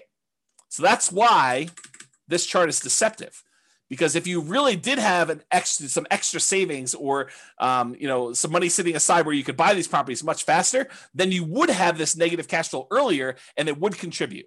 But even so, even with like the slow kind of working through this thing and taking your time to do this, the negative cash flow for acquiring all 10 properties combined is less than $30,000 for all of them when you're doing that. And when you buy the 20% down ones, you still have a little bit of negative cash flow, which we talked about before. So that's this little negative cash flow here. That's less than $1,000. It looks like maybe close to 1,000 over here. But when you do the 5% down ones, and using today's numbers as Nomad Dead 2021, you'd have negative cash flow later on, and if it was earlier, it'd be more. But still, part of your negative cash flow is you're not putting more down. You're only put 5% down, so you're really deferred down payment over time. Okay. All right. Total equity shows you this. You have more equity with 2021 because they're more expensive properties. So your equity is 7.7 with 2015 Nomad, 12.5 million with 2021 Nomad, about 10 million and change for both the 25 and 20% down. And then you only have the equity in the owner occupant property when you do stocks. If we adjust, I guess I didn't do inflation adjusted. I did total true net equity if you actually had expenses on your property when you did it. And it shows you what the numbers for true net equity. You can go look at that if you want to, but I'm not going to cover it. Okay. This shows you your total mortgage balances over time. Jason says, James should teach one class a year now. This one. Right? Because it compares like what reality is now to what it was whenever we were thinking about it. All right. This shows you your total mortgage balances. The red line shows you the numbers from 2015. So you were acquiring properties relatively quickly, and you got up to the point where you had your 10 properties. It was under $3 million in total mortgage balances. And then over time, you're paying those off. And so it's just sort of declining, and you're almost completely paid off of all mortgages by the time you get to 40 years because you were pretty much done buying properties at 10 years. It takes 30 years to pay them all off. Okay. With the 2021, though, because you acquired properties more slowly, you ended up having a much higher mortgage balance total, and they're not even close to being paid off by the time you still owe $2 million on this, almost $2 million by the time you get to your 40. And the 20% down, the 25% down is even worse because you can't buy properties as quickly because you got to save up more money. You got to save up 20% or 25% to get to these. And you can see that here. Okay. And then of course, the one where you just bought stocks, you just bought the one property to live in and you paid off your mortgage after 360 months. And then you don't have a mortgage at all. That shows you your mortgage balances over time. Okay. All right. I'm sure you're thinking to yourself, all right, that's like the slow way. And it is the slow way. I mean, that's the traditional nomad model. You buy properties, you let the tenants pay them off. You don't pay them off more. You don't pay them off faster. You don't sell off any properties. You don't pay off mortgages if you can fire early or do anything crazy like that. You just slow and steady wins the race, kind of like work it through.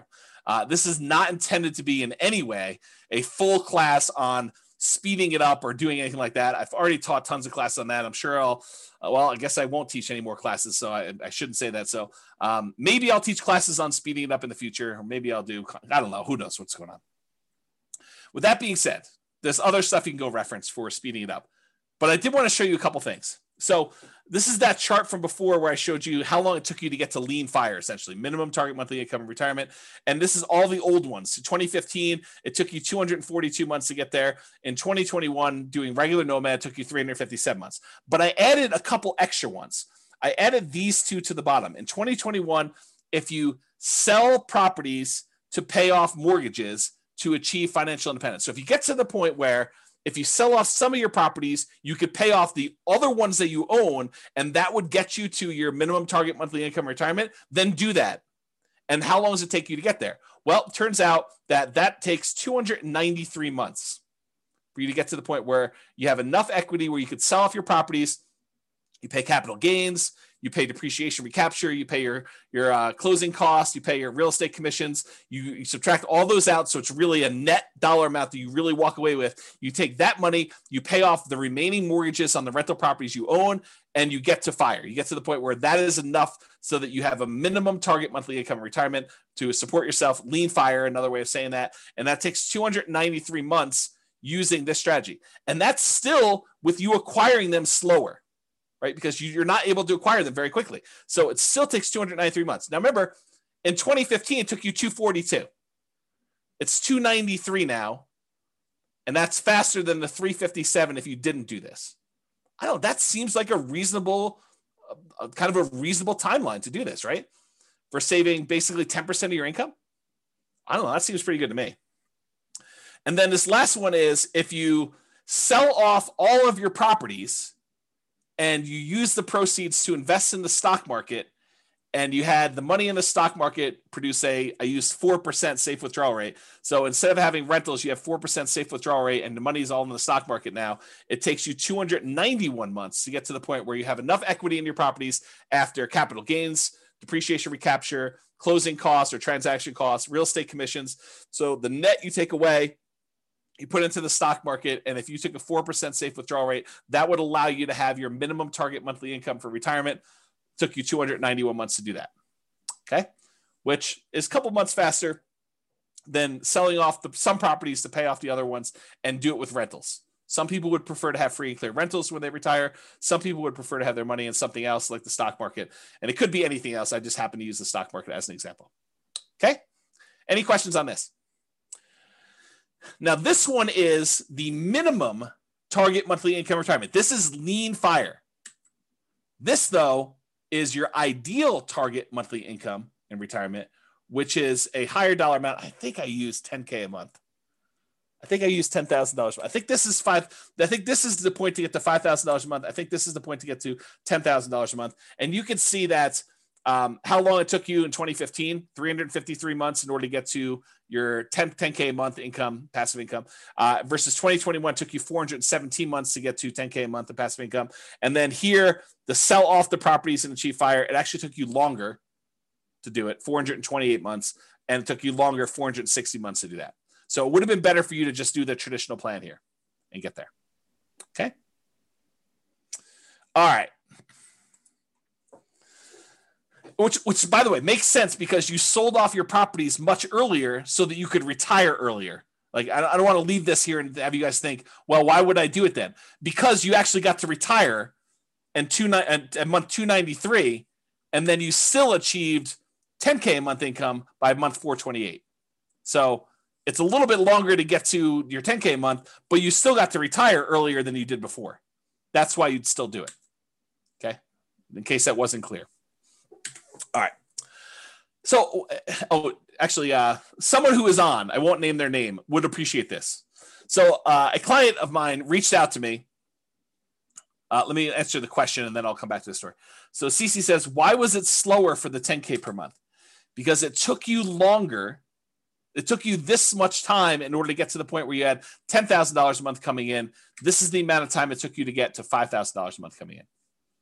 So you got here, and then you still need to go a long ways to get to 5K a month more. And so that's why it took longer to get there. If it's not clear, ask me at the end for questions. We can talk about some more. All right. So I had a client reach out to me, and they had said, hey, I always was interested in these, condos in Heather Ridge. It's a certain neighborhood in Fort Collins, kind of a lower price condo, a very inexpensive condo in Northern Colorado. And so I thought to myself, why not show what these lower price condos are in Northern Colorado? Because, some people are scared away. They're like, man, I don't know. I can't afford, income wise, a $440,000 property, James. I don't know. Maybe I'm crazy, but I can't do it. No worries. So here's lower price Nomad, right? So there were 9 condos listed or sold in Fort Collins, in Heather Ridge in 2021, in the last 6 months of this year, in what probably is the hottest, craziest market I think I've ever seen. There were 6 properties that were for sale. The 1-bedroom version sold between $163,000 and $180,000. A lot more reasonable, even more reasonable than the 2015 Nomad book. The 2 bedrooms sold between $210,000 and $225,000. Still less expensive than this. And so here are the return on investment quadrants. I think this is the 1-bedroom one. This is the 2-bedroom one. I just did Brian's spreadsheet to kind of show that. And so you can see this is the appreciation. This is the appreciation. This is the cash flow numbers. It's still negative cash flow. This doesn't solve your negative cash flow issue because the rents we're getting on these is commensurate with a 1-bedroom or a 2-bedroom. Okay. So the cash flow is still negative, but it's a lot less for you to get in. It's 5% of these prices instead of 5% of 440 to do it. Okay. So I guess what I'll talk about this is, and the overall return, I'll do that and I'll talk about what I want to talk about. So the overall return was 45.3, still pretty good. And this return was 50.7. Not bad at all. And so what I was going to say is this, right? And this sort of relates to what's coming about the learned helplessness, but I'll say it here, and then maybe I'll give you a break, and I'll come back a little firmer, a little harsher, a little bit more direct later on when I talk about learned helplessness and some of these things. So here's what I'll say: start where you are. If you're in the income or down payment savings or whatever it is, where Heather Ridge is what makes sense for you based on where our market is, then start here. Don't decide not to do anything or get frozen because you can't do these $440,000 new construction properties. Do what you can. Now you may say to me, but James, I don't want a 1-bedroom property. I don't want a 2-bedroom property. I really want a 6-bedroom property with a swimming pool and horses and 3 acres on Mountain Avenue in Fort Collins. And it has to be all brick and have like character and be on the National Historic kind of like property thing, and I want to pay less than $100,000 for that. Yeah. See, start where you are. You can want all these other things, but if that's not what you can afford, then that's not what you can afford. So do what you can. And if it means making a decision to live in a property that's, $180,000 or $225,000 or whatever it is, in order to start down the road of achieving your goals, then you do that. So that's what I would say. Kevin says he sold off houses to reach a minimum retirement income. Then you're limping into the ideal income limit. That's correct. Yep. That's another way of saying it, Kevin. Yep. You're right. Okay. So why Nomad? And I should be clear. I did include examples of 20% down and 25% down. I didn't do like all the creative financing stuff or all these different alternative investing strategies, but a lot of what I said tonight could be just as easily applied to any other real estate investing strategy. The fact that property values went up and interest rates went down and rents didn't go up quite as much. A lot of what I've been saying applies to all these other strategies: 20% down, 25% down, 30% down, buying properties all cash. Like the same stuff applies. Okay. But why Nomad in particular? Well, one of the reasons we tend to look at Nomad is it's a lower amount of down payment needed to get started than many other real estate investing strategies. So with a lot of other strategies, you need 20% down or 25% down. If you only need to save up 5% in order to start acquiring properties, that happens a lot faster. Okay.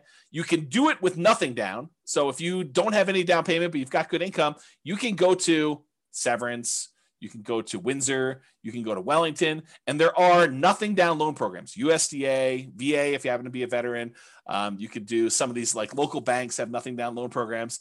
There's definitely restrictions. You got to be able to qualify for the loan.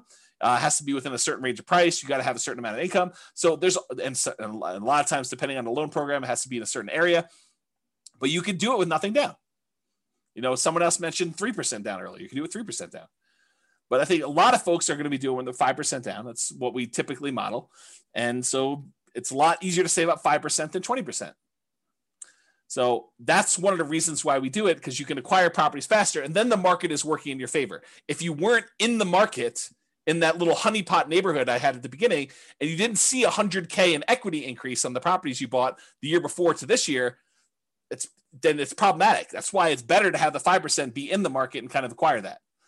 So as opposed to saving 15 or 20 or 25% down for most other traditional real estate strategies, Nomad is better because you can require less down, which means you can acquire properties faster. The other nice thing I think about Nomad is you do it once, you buy a single property, you catch your breath, you evaluate, you take a year off, you decide what you want to do, you study, and you can make a decision. Should I do this again? Or I was crazy. I don't know what I was thinking. James must have kind of talked me into some crazy voodoo magic, and he doesn't have to do it, which I'll say this too. I'm in a really interesting position because I have almost zero incentive at this point to not tell you the truth, right? Like you could argue since 2003, what is that, 18 years, that I was induced, that I was incentivized to sort of like encourage you to buy houses, because these classes are largely free. I may charge them in the future. So if you're listening to this, you paid money for it. Thank you very much. But at the time we're teaching them, they're free right now, right?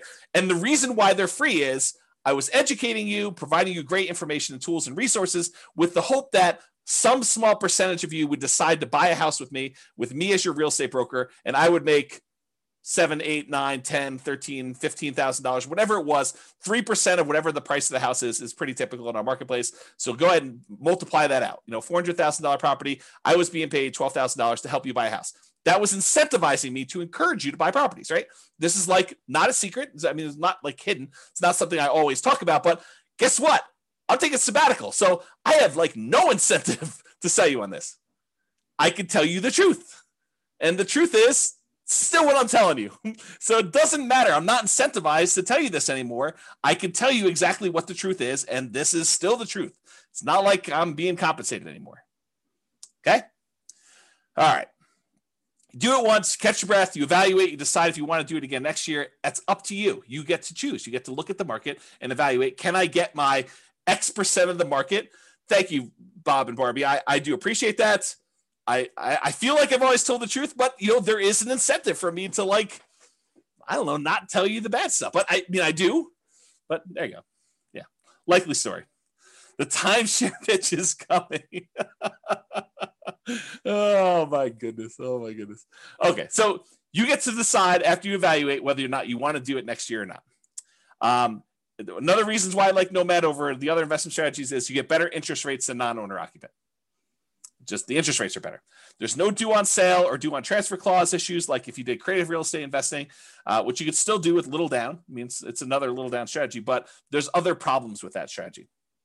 And you could typically acquire assets faster if you're saving up down payments when you only have to save 5% than if you have to save 15, 20, 25, which means your acquisition speed is compressed, which means you now have the market working in your favor or against you if the market goes against you, but you typically have the market working in your favor because you have a larger asset base to work from. So there are exceptions to this, but if you have an exceptionally high savings rate or a large asset base to start, then this doesn't apply as much because you're really just deploying assets at that point much faster. Okay. So we've talked about this concept a lot tonight. What's the alternative if you're not going to do Nomad? And I wanted to talk about this concept of learned helplessness because I think it's relevant. It's probably been relevant this whole time, but I thought this class really drug it out of me, whatever the correct verb tense of that is.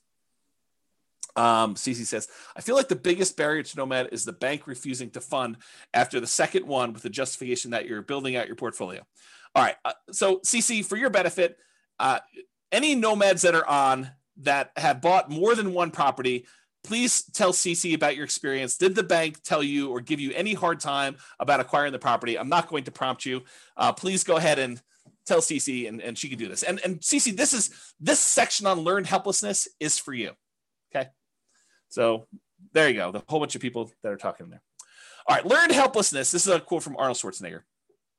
Learned helplessness is the giving up reaction, the quitting response that follows from the belief that whatever you do doesn't matter. I'll even add to it. It's like, it's the fears that prevent you from doing the things that you probably should do. You know, you've learned, you've conditioned yourself to be helpless, to not seek action and do that. Okay. So I don't know if that helped you any, CC, but there's a couple people at least telling you that it's not an issue. Here's another quote from Elon Musk, thinking in probabilities, which is related to this. Outcomes are usually not deterministic, they're probabilistic. So it's not like a linear, you do this, you get this. It's like you do this, you are likely, or there's a chance this will happen, or there's a chance this will happen, there's a chance this will happen, there's a chance this will happen, and here's the results for each one of these different options, and here's what I think the possibility of this happening A is, the possibility of what this happening B is, and the possibility of this happening C is. That's kind of like my kind of expounding on Elon Musk quote there. He continue on with him though, but we don't think that way. We don't think probabilistically. The popular definition of sanity, you've probably heard this before, doing the same thing over and over and expecting a different result. That's only true in a highly deterministic situation. If you do this, you get this. However, if you have a probabilistic situation where you don't control all of the output, I'll add that, which most situations are, this is Elon saying that, then if you do the same thing twice, it can be quite reasonable to expect a different result. So if you go and you buy properties in the same neighborhood and you buy 4 in a row or 5 in a row, which they've all been able to do, CC, this is for you, loan issue. And there's lots of people saying that they've not had a problem with it. And this is a small sampling. We usually see about 1/10 to 1/20th of the people that listen to stuff actually on live. So if you want to get an idea, and I've not had any problems with it, like never had zero. I've had 0 clients had an issue with it, but maybe there is someone out there who's had an issue with it. So anyway, continuing on, I forget what I was saying here. Something, expecting different results. All right, I don't know what happened. We'll come back to it. All right, so here's some stuff on expected value. Expected value. So we've taught this in other classes, this idea of expected value and making bets where your chances of success are good. They're in your favor. That's positive expected value, positive EV. Expected value is the sum of all the possible values that you could get from this. So in this situation, I could lose all my money. In this situation, I can make $10,000. In this situation, I can make $100,000. In this situation, I could have $1 million or whatever it is. Oh, I know what I was going to say over here. Let me finish this thought and I'll try to go back. So it's a sum of all those results multiplied by the probability of the occurrence of each one of the results. So I have a 10% chance that I could lose all my money. I have a 15% chance that I can make $10,000. I have a 20% chance that I can make $100,000. I have a 40% chance that I can make $500,000, and I have a 10% chance of making $1 million. If you multiply the probability, the percentage chance you have, times that dollar amount, and you add up all of those, that is the overall expected value calculation. It tells you what, if you could have all of these results happen to you in the proportion that the chance of it happening to you would happen, this is what your outcome would be on average. That's what it means. Okay. So going back here. So what I was going to say, CC, before I got distracted is, if you were like one of my clients who bought in this kind of like honeypot neighborhood where they bought a property and then it went up 3%, then it went up 4%, went up whatever it is, I don't think a lot of them were thinking to themselves, hey, listen, by year 4, we're going to see a 25% or 28% increase in any properties that we bought at this point. I don't think any of them had that in their kind of like probability part of that. I think a lot of them thought, hey, listen, I'm going into this. I think there's a good chance we'll see 3%-ish appreciation, maybe a little bit more, maybe a little bit less. There is a chance that the market could go down, but I'm ready to go buy another house and get that one at a discount the next year if I go and do this. But you had to be in the market in order to have that really small chance probability for you to see 100K times however many houses they ended up buying in that neighborhood. So you got to be ready to do all that stuff. Yeah, Roy says, Thinking in Bets, the book, does a good job talking about EV if others haven't read it. Yep, agreed. Okay, so expected value. Continue on here. So positive EV, a positive expected value, where you've taken all of these probabilities and multiplying by your expected results and having that number be positive, even a really big positive number, does not guarantee that you will be successful. It doesn't mean that you won't lose money. It means that if you could go live all these parallel universes, that you would make money, but it doesn't actually mean that you're guaranteed success. You can have a positive expected value. You can do the right thing. You can make the right decisions investing, and you can still lose money. You can get in your car and drive down the road, be on the right side of the road, be doing the speed limit, be wearing your seatbelt, be paying attention, have the radio off, have the telephone off, and you could still get in a car accident and die. Right? You could have positive EV and still do poorly. Right? You can also have negative EV and make money. You can actually have too much to drink. You could be talking on your cell phone. You could be putting your makeup on. You could be eating a cheeseburger. You could be having the music blaring. You could be, snorting a line of cocaine. You could be swerving all over the yellow line on the other side of the road, off the curb, getting like that rumble feeling. You could go into the grass and come back up onto the road and do that. You can make it home safe. And that would have been a negative EV type of situation, but you could survive it. And that's what's hard. You could actually decide to invest in dog money or Bitcoin, and you could make money. When I'm not saying it is, because I don't know, but you could actually look at all the probabilities of you making money with Bitcoin and decide this is not a good EV bet. This is a negative EV bet. Like, I shouldn't do this. But you can invest in it and actually crush it. You can make money with it. And that's what's hard about this. To kind of use my example, you could drive to work and get in an accident and you could die. Most times you go to work, you arrive safely, and you earn wages for that day. It has a positive EV because your probability of being able to get to work safely and earn money at that job is really high. But you could actually have that very small percent chance where someone does something stupid, or you accidentally do something stupid and you end up dying. There's no riskless things you do in life. So regardless of what real estate investing strategy you're doing, consider what the chances are for a variety of outcomes and what the results would be for those outcomes. And I know for someone who's just getting started, this is really hard to do. It's even, I don't know if it's, I would say this, there's a curve. When you don't know what you're doing, when you're brand new, I think it's really hard for you to estimate probabilities. I think when you have a little bit of knowledge, you think that you can predict probabilities really well, right? You start off and you realize, I don't know anything. You come to my classes for 6 months and you think you know everything and you think you can predict everything. And then when you come to classes for 10 years, you realize you cannot predict everything and you really don't know what's going on. And I think that's the weird curve. It's like, and I think you still need to try and say, there's a large part of this that I really don't know. It could be this, could be that. I don't know, maybe.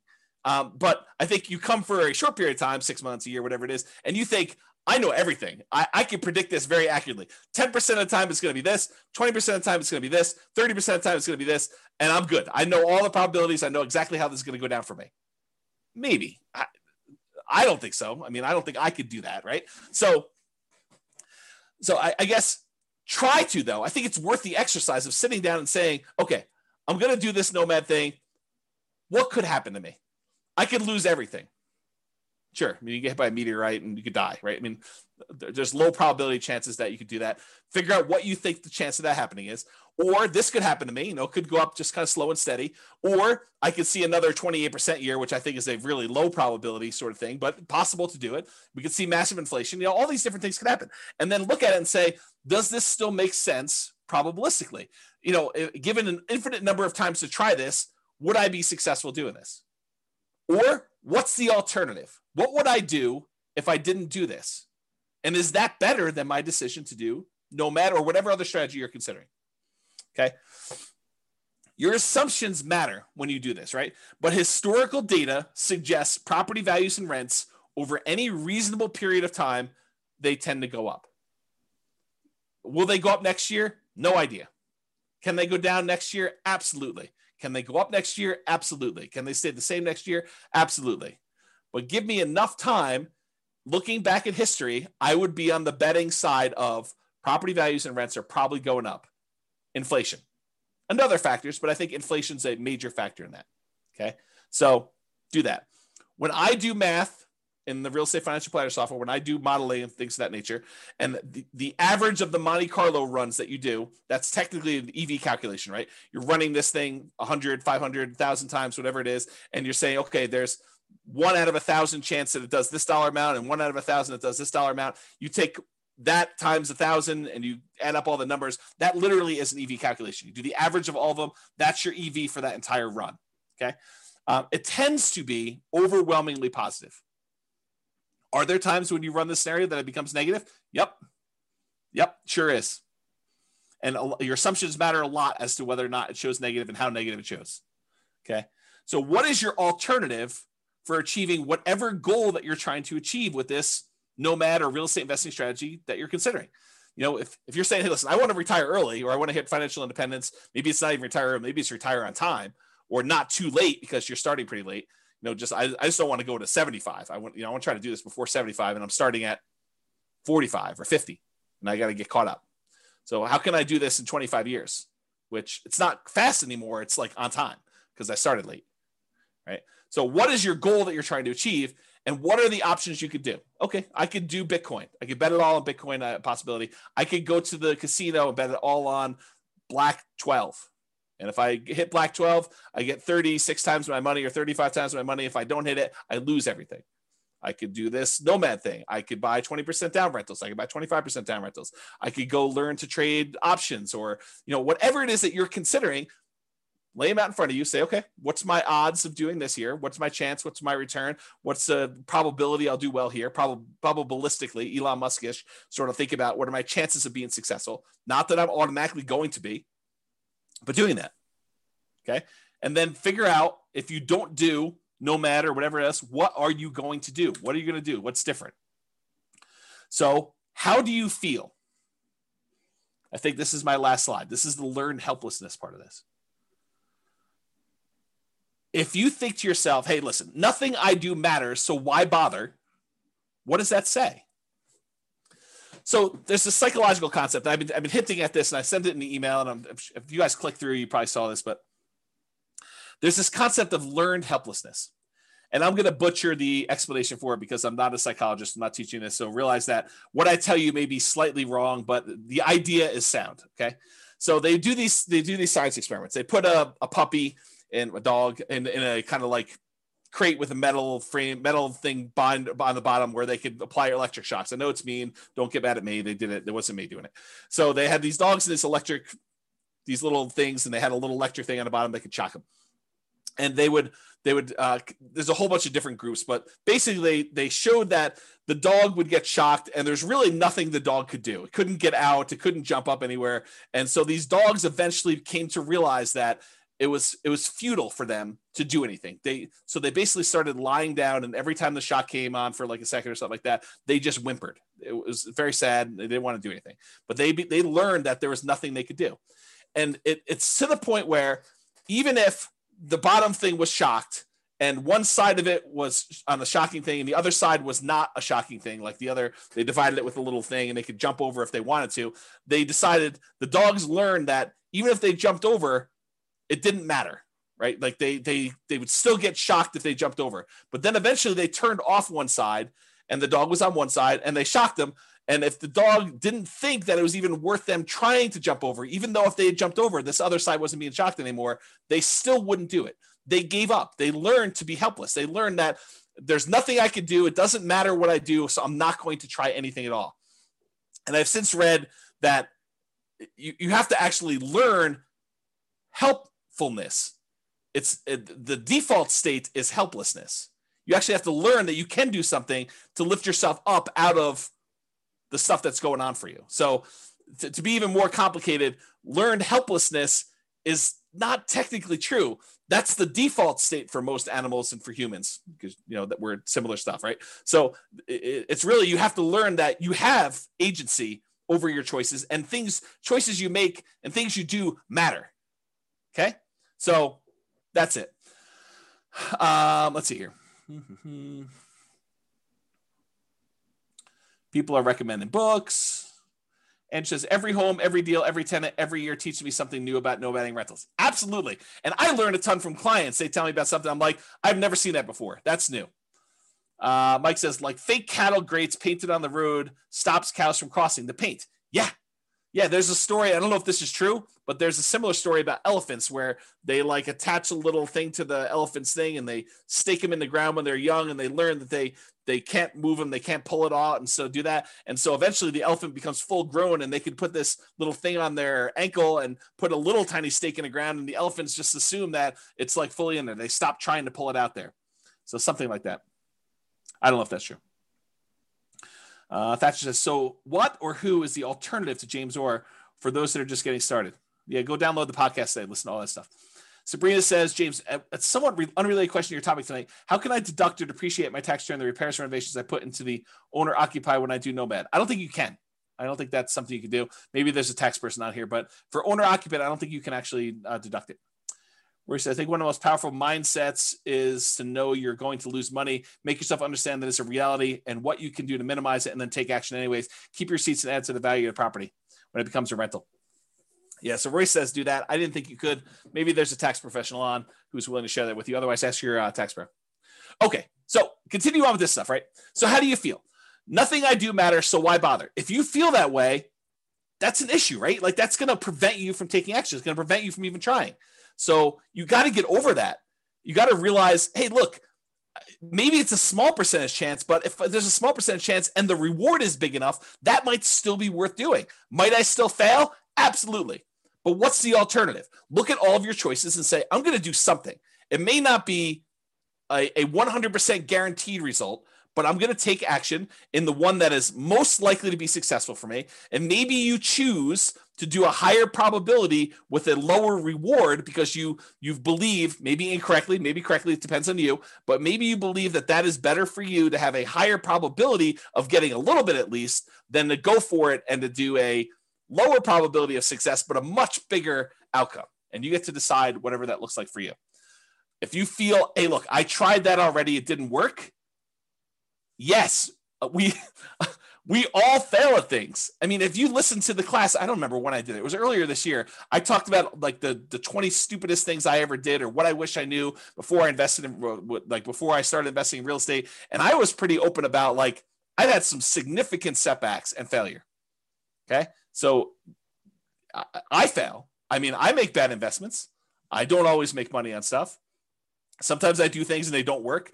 Ask Jason. He'll tell you I do a lot of things that don't work, but I still get up there and do that. And I think the thing is you need to do that too. And you need to be willing to take risks.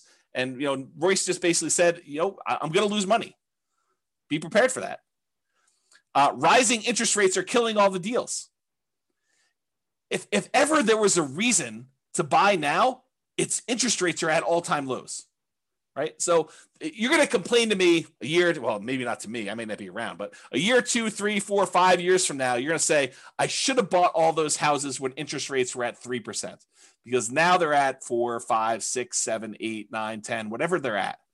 Right. So you think that all these deals, or you think to yourself, I shouldn't even buy the first property because interest rates are going to go up and this is unsustainable. If interest rates go up to 5, 6, 7, 8, 9%, I put it in the calculator. This is not going to work. I shouldn't even buy one property. I shouldn't even do it. Bad. That's bad decision making. Right. You do one based on what it is today. You can evaluate then whether it makes sense to do the next one. And I think in a lot of cases, it's still going to make sense because even if you get in a bad interest rate, if interest rates happen to go back down, then you could lower your interest rate, do a refinance and improve the deal. Otherwise, you just hold on to it. You got that low and it's not getting any worse than that. Okay. Home prices are too high to make my plan work. I think that's largely what spurred on this class is these home prices have gone up like crazy in that particular market. So if you're looking at it and you're saying, hey, look, these deals are ugly compared to what they were. Yes, they were. They are ugly. Cash flow is not pretty right now. It is not good. I mean, you can move to a different market. Maybe you could find better cash flow in another market. Maybe you can do something else. I mean, who knows? But what's the alternative? And is the overall return you're getting still worth doing? I don't know. I thought those returns still looked pretty decent to me, but maybe it's different for you, right? Rents aren't high enough to make my numbers work. Yep. This is like what we've been talking about. But go ahead and ask the people on the call or your friends who are like successful real estate investors. How do your properties that you bought 5 years ago or 10 years ago, how are the rents on those compared to what you paid for them? They look amazing. The rents on a property you bought 5 years ago, that's like phenomenal numbers.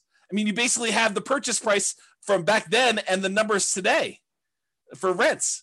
That's crazy good, right? But right now you're like making a decision. You're like, this is ugly. Yes, I totally agree. But I think you have to be like the dog and be willing to jump and see, is the other side electrified? And if there's a chance, or maybe I push on the wall, or maybe I bark and they'll let me out. I mean, who knows, right? You got to try something. And if that doesn't work, you got to try again. There's like the famous thing. I think Tony Robbins sort of made this famous, but that's where I heard it from. It's like, how long would you give your average baby to learn how to walk? Well, I'm going to let them try 3 times. If they can't get it after 3 times, then we're done. They're not going to try anymore. We're just going to let them remain seated in a wheelchair for the rest of their life. They're not going to walk. No.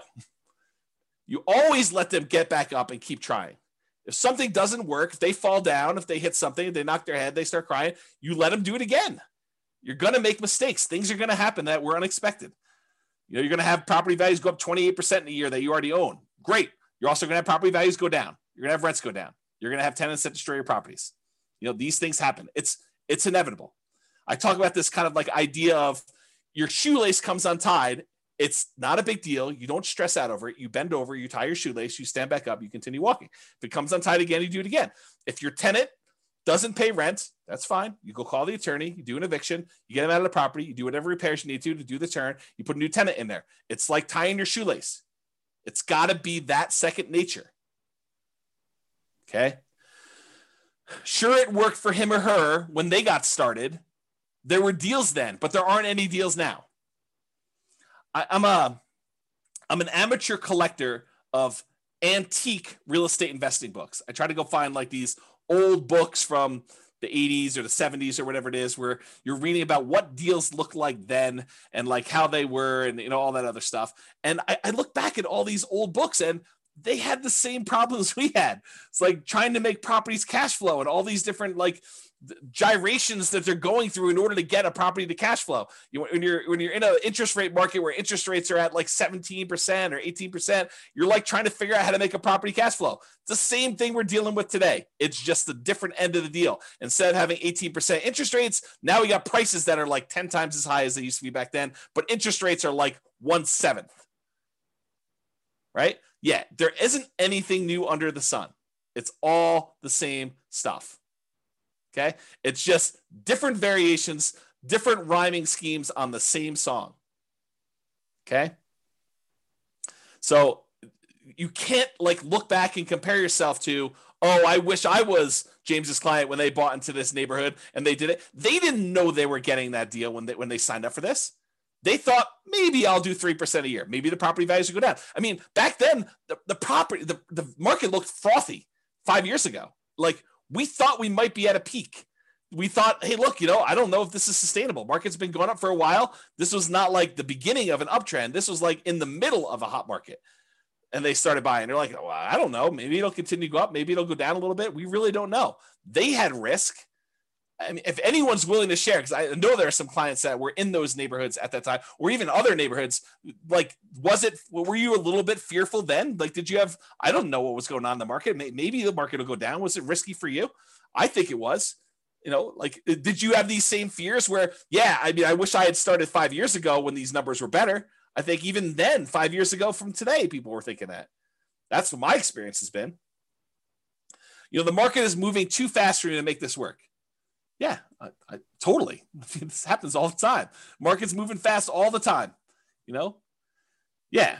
See, yeah, even Eddie's like, I had to bid over asking on both properties and was scared to hell. Totally, right? It was like fearful. Like we didn't know what was going on there.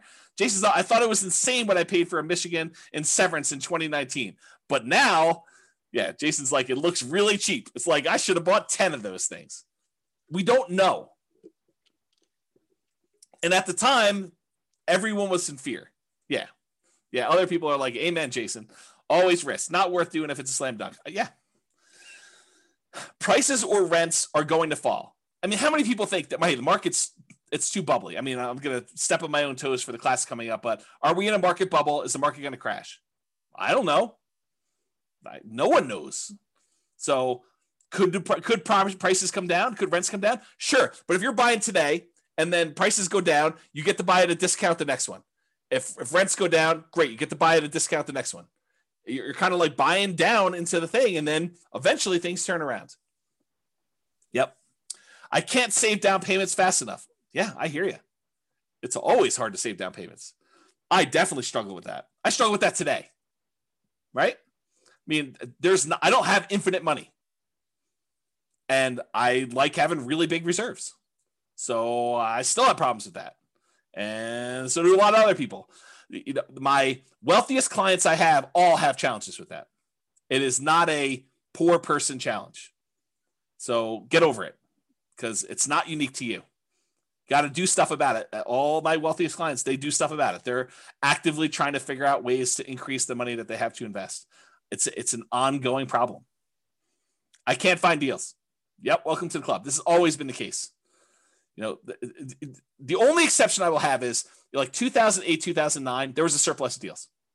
But no one had confidence. Very few people had confidence to invest during what seemed like the end of the world. The worst real estate market of our lifetime. You know, a massive global real estate depression. There were a lot of deals back then. You know, it was like, what's the best deal? You know, you were like, it was sifting and sorting instead of trying to find what's the least bad deal or what's the least negative cash flow deal, at least in our market right now. I mean, maybe you're in a different market, but what's the least negative cash flow deal I could do right now? Before then it was like, well, there's 14 ones to choose from. Which one should I pick? Yeah. Okay. All right. So that's all I got. I think you got to take action. You got to do something. And you know, you got to realize, you got to recognize and name in yourself, am I displaying symptoms of learned helplessness? Am I not taking action and doing something? And it doesn't have to be Nomad, doesn't have to be 20% down rentals. Do whatever makes sense for you. I don't care. I mean, I'm basically done. I got 1 foot out the door, right? So that's what I will say to you. Do something, figure out what makes sense for you, and try something. Take action. You know, have agency over yourself and your decisions and your actions, and make movements towards something. And even if you're wrong, you can correct. It's easier to correct when you're in motion than to correct when you're sitting in fear and not doing anything. That is all I have. And so goes the third to last class, or the 3 final classes. We're down to 2. Amazing class, very good class. I'm glad you guys like it. Mindset is critical. Well done to keep the movement going. Viva Nomad. Well done. Excellent class. I appreciate it, guys. So I hope you all enjoyed that. Any final questions? You are very, very welcome. Very, very welcome. Great class. Good philosophy. Always insightful. Thanks, James. Amazing. Look at all those exclamation points. Thank you very much. Thanks for the class. Love the format info. You are all very welcome. So that is all I have, unless there's no party. No party. I just decided to cancel it. It's like, this is like what I imagine. I didn't quite have the normal senior year. I graduated high school a little early, but this is what I imagine senior year to be like when you're accepted to college. All your grades are in. You've got that like sort of like last week where there's nothing really going on. The teachers have you like wiping down the cabinets in the science classroom and cleaning out the lab desks. And, you know, it's like all that stuff. I feel like that's sort of this last week. Like it's sort of like you're ready to go. And the weather is not helping. It's like triggering all those nostalgic sort of summer break sort of thing. So I think I'm sure sort of no ice cream. I might have ice cream tonight. I got ice cream downstairs, but probably not. So I want to sign your yearbook. Oh, that's pretty funny. I don't think I bought any yearbooks. I probably signed some other people's yearbooks. It'd be interesting to see what I wrote to some of these people in their yearbooks. I don't remember any of that, but yeah. We'll have to see. Oh, you guys are all begging for the final class. I don't know. We'll have to see. We'll have to see how it goes. Right now, there's no class. I decided to cancel it in a fit of just, yeah, I'm done. But we'll see. Love to see me and celebrate. Oh, man. You do know that I'm an introvert, right? Like, I struggle with that. Like, I don't know, getting out in public and stuff like that. Is this the end of your website, Real Estate Financial Planner? Probably not, Donna. There's a probably better than 50% chance that I spin off Real Estate Financial Planner, the software, as a paid business. Because my guess, I don't know this for sure. There's a 10% chance I'm like, done. Everything's done. Close everything down. Never do anything else again. But my guess is that, especially since I've been doing this stuff for so long, and I tend to think about work. I tend to think about business. I tend to read a lot of business books. Like all of my like fun stuff seems to be business related.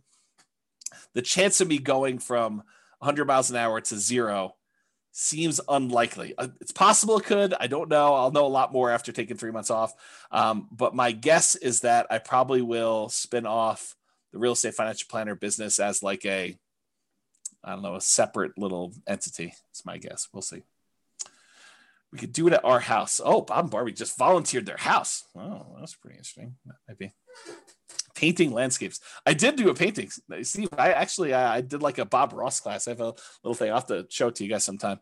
It's like a snowscape. You are welcome, Carlos. Thank you a lot, James. Thank you a million for all your help and support. I've been learning a lot from you. You're very welcome. Very welcome. Brittany says, just download all podcasts. Wish I found this a long time ago. Yep. Good stuff, right? Ray says, we'll call it Beers with Barbie. I'm in. Oh, that's pretty awesome. Just stay on a teacher schedule. Take every summer off. There's a possibility. There's definitely a possibility. The challenge, Nick, is this, right? Like the monetization for teaching the classes is actually brokerage. And it's hard to be like part-time brokerage. It's tricky. Because if you need something and you're like, oh, but I'm buying in January this year. And I'm like, oh, I'm taking January off this year. That's hard for you. It's tricky to do that. So I don't know. The goal is you take the tech startup journey.